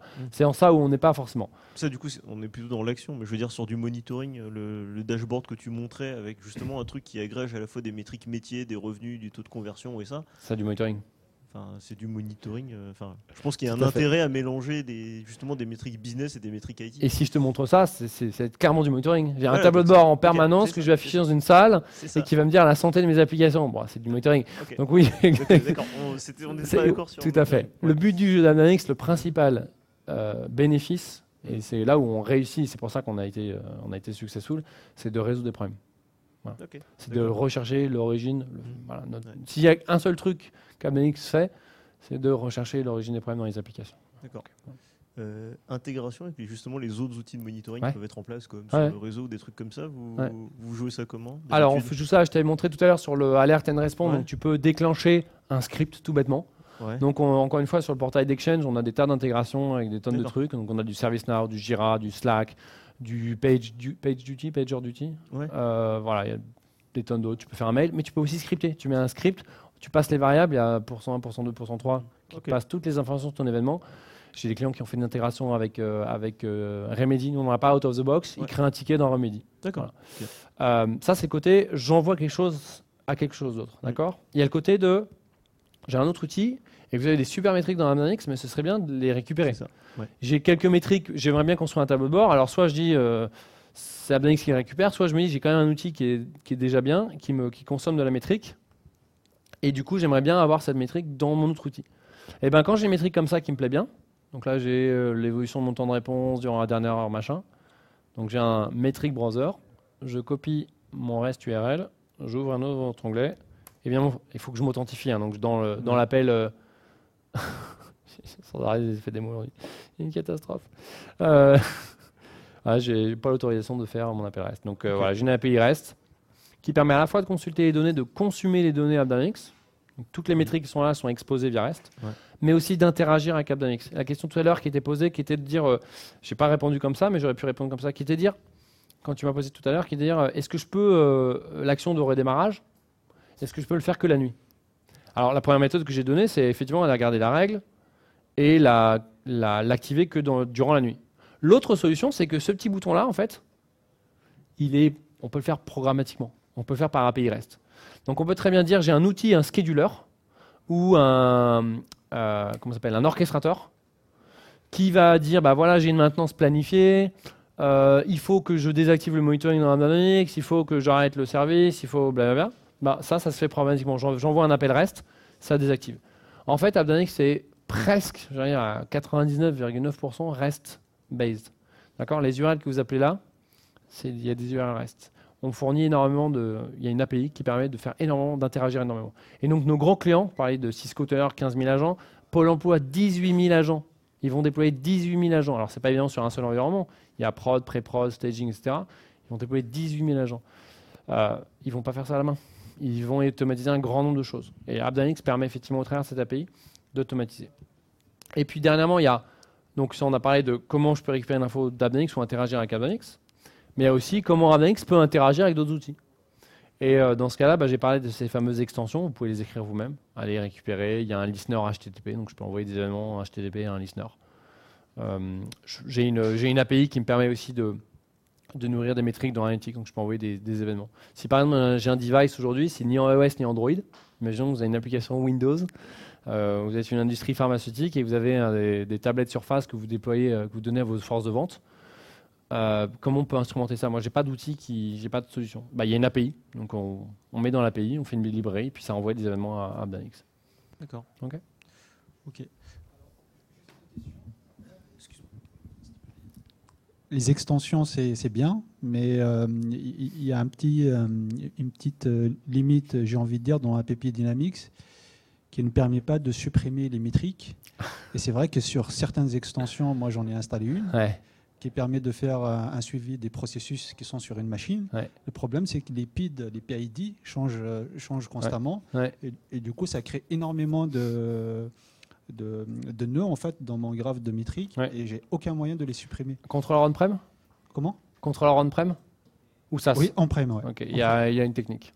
Une technique? Ouais. Ouais, ça m'intéresse. C'est pas documenté, mais oui. Alors, c'est pas supprimer le tiers, j'espère. Non, c'est D'accord. supprimer les métriques. Ok, ça marche. Ça Pas m'intéresse. documenté, mais effectivement, il y a des moyens. Ça m'intéresse. Autre question. Mais effectivement, je suis entièrement d'accord, c'est une faiblesse. Voilà, Oui. Là, effectivement, c'est très très joli, mais est-ce que vous prévoyez justement avec votre développeur de développer justement des vrais gadgets? Parce que ça, c'est fait avec des calques, avec des images, etc. Sur la partie dashboard, ça c'est des calques, ça c'est des choses que vous faites à la main, c'est assez complexe à faire, j'ai travaillé dessus, ça prend énormément de temps. Est-ce que vous avez prévu de faire de vrais widgets graphiques sur la partie dashboard? Alors, oui et non, c'est-à-dire qu'il y a effectivement des widgets qui arrivent de plus en plus fréquemment, mais surtout il y a ça, qui est un outil qui permet à partir d'un fichier JSON, qu'on peut manipuler, en choisissant son template, et de déployer ça en quelques minutes. Mais ces templates-là, c'est des choses que vous avez développées vous-même? Ouais. De par l'expérience client. D'accord. Et nous, on a accès ou pas? Les clients ça, ont accès? Encore une fois, c'est pas public au sens, c'est pas un produit qu'on télécharge chez AppDynamics, mais je peux mettre à disposition cet outil-là. En fait, c'est un outil qui utilise l'API REST, tout simplement. Il va se connecter au contrôleur et il va permettre effectivement de dire, je vais déployer. Alors, attention, je dois avoir un client qui est... Voilà. Hop, un nom de client. Je vais me connecter au contrôleur du client et je vais pouvoir lui déployer des dashboards, qui sont on-prem ou SaaS d'ailleurs, à partir du moment où j'ai une connexion HTTP vers le serveur. Donc je pourrais déployer mes templates. Donc ça voilà. Après, faire du beau dashboard, c'est entre guillemets presque un art. Hein, et d'ailleurs, les meilleurs dashboards qui ont été faits, ils n'ont pas été faits par des pas des techos, ils ont été faits par des designers. Parce qu'effectivement, il y a un peu de boulot. Mais il y a pas mal de choses qu'on peut faire aujourd'hui. Les gens sont assez créatifs chez nous, la communauté interne. On arrive à faire des choses assez hallucinantes sur le dashboard. Ça prend un peu de temps. Et effectivement, si on n'a pas un peu de talent de designer, moi je fais toujours des trucs moches, donc j'adore les templates, parce que je ne vais pas faire des trucs jolis, mais il y a moyen de faire des trucs très très jolis. Il y a des exemples aussi que je peux te montrer, des exemples clients où ils ont poussé un peu... On a Heathrow Airport par exemple, on a le Heathrow Airport qui est monitoré, ils ont un dashboard qui a été fait par Capgemini qui est vraiment magnifique en fait. C'est le réseau, en fait ils ont redesigné un peu à la cartographie du métro londonien en fait, avec des stations, et en fait c'est le cheminement des bagages dans l'aéroport d'Heathrow, au point de vue informatique. Merci Jean-Baptiste. De toute façon, tu restes disponible pour échanger, etc. Je vous propose qu'on arrête là la partie un peu formelle. Ça marche. Il y a l'apéro qui s'installe et puis on continue à discuter. Merci Jean-Baptiste. Merci à tous.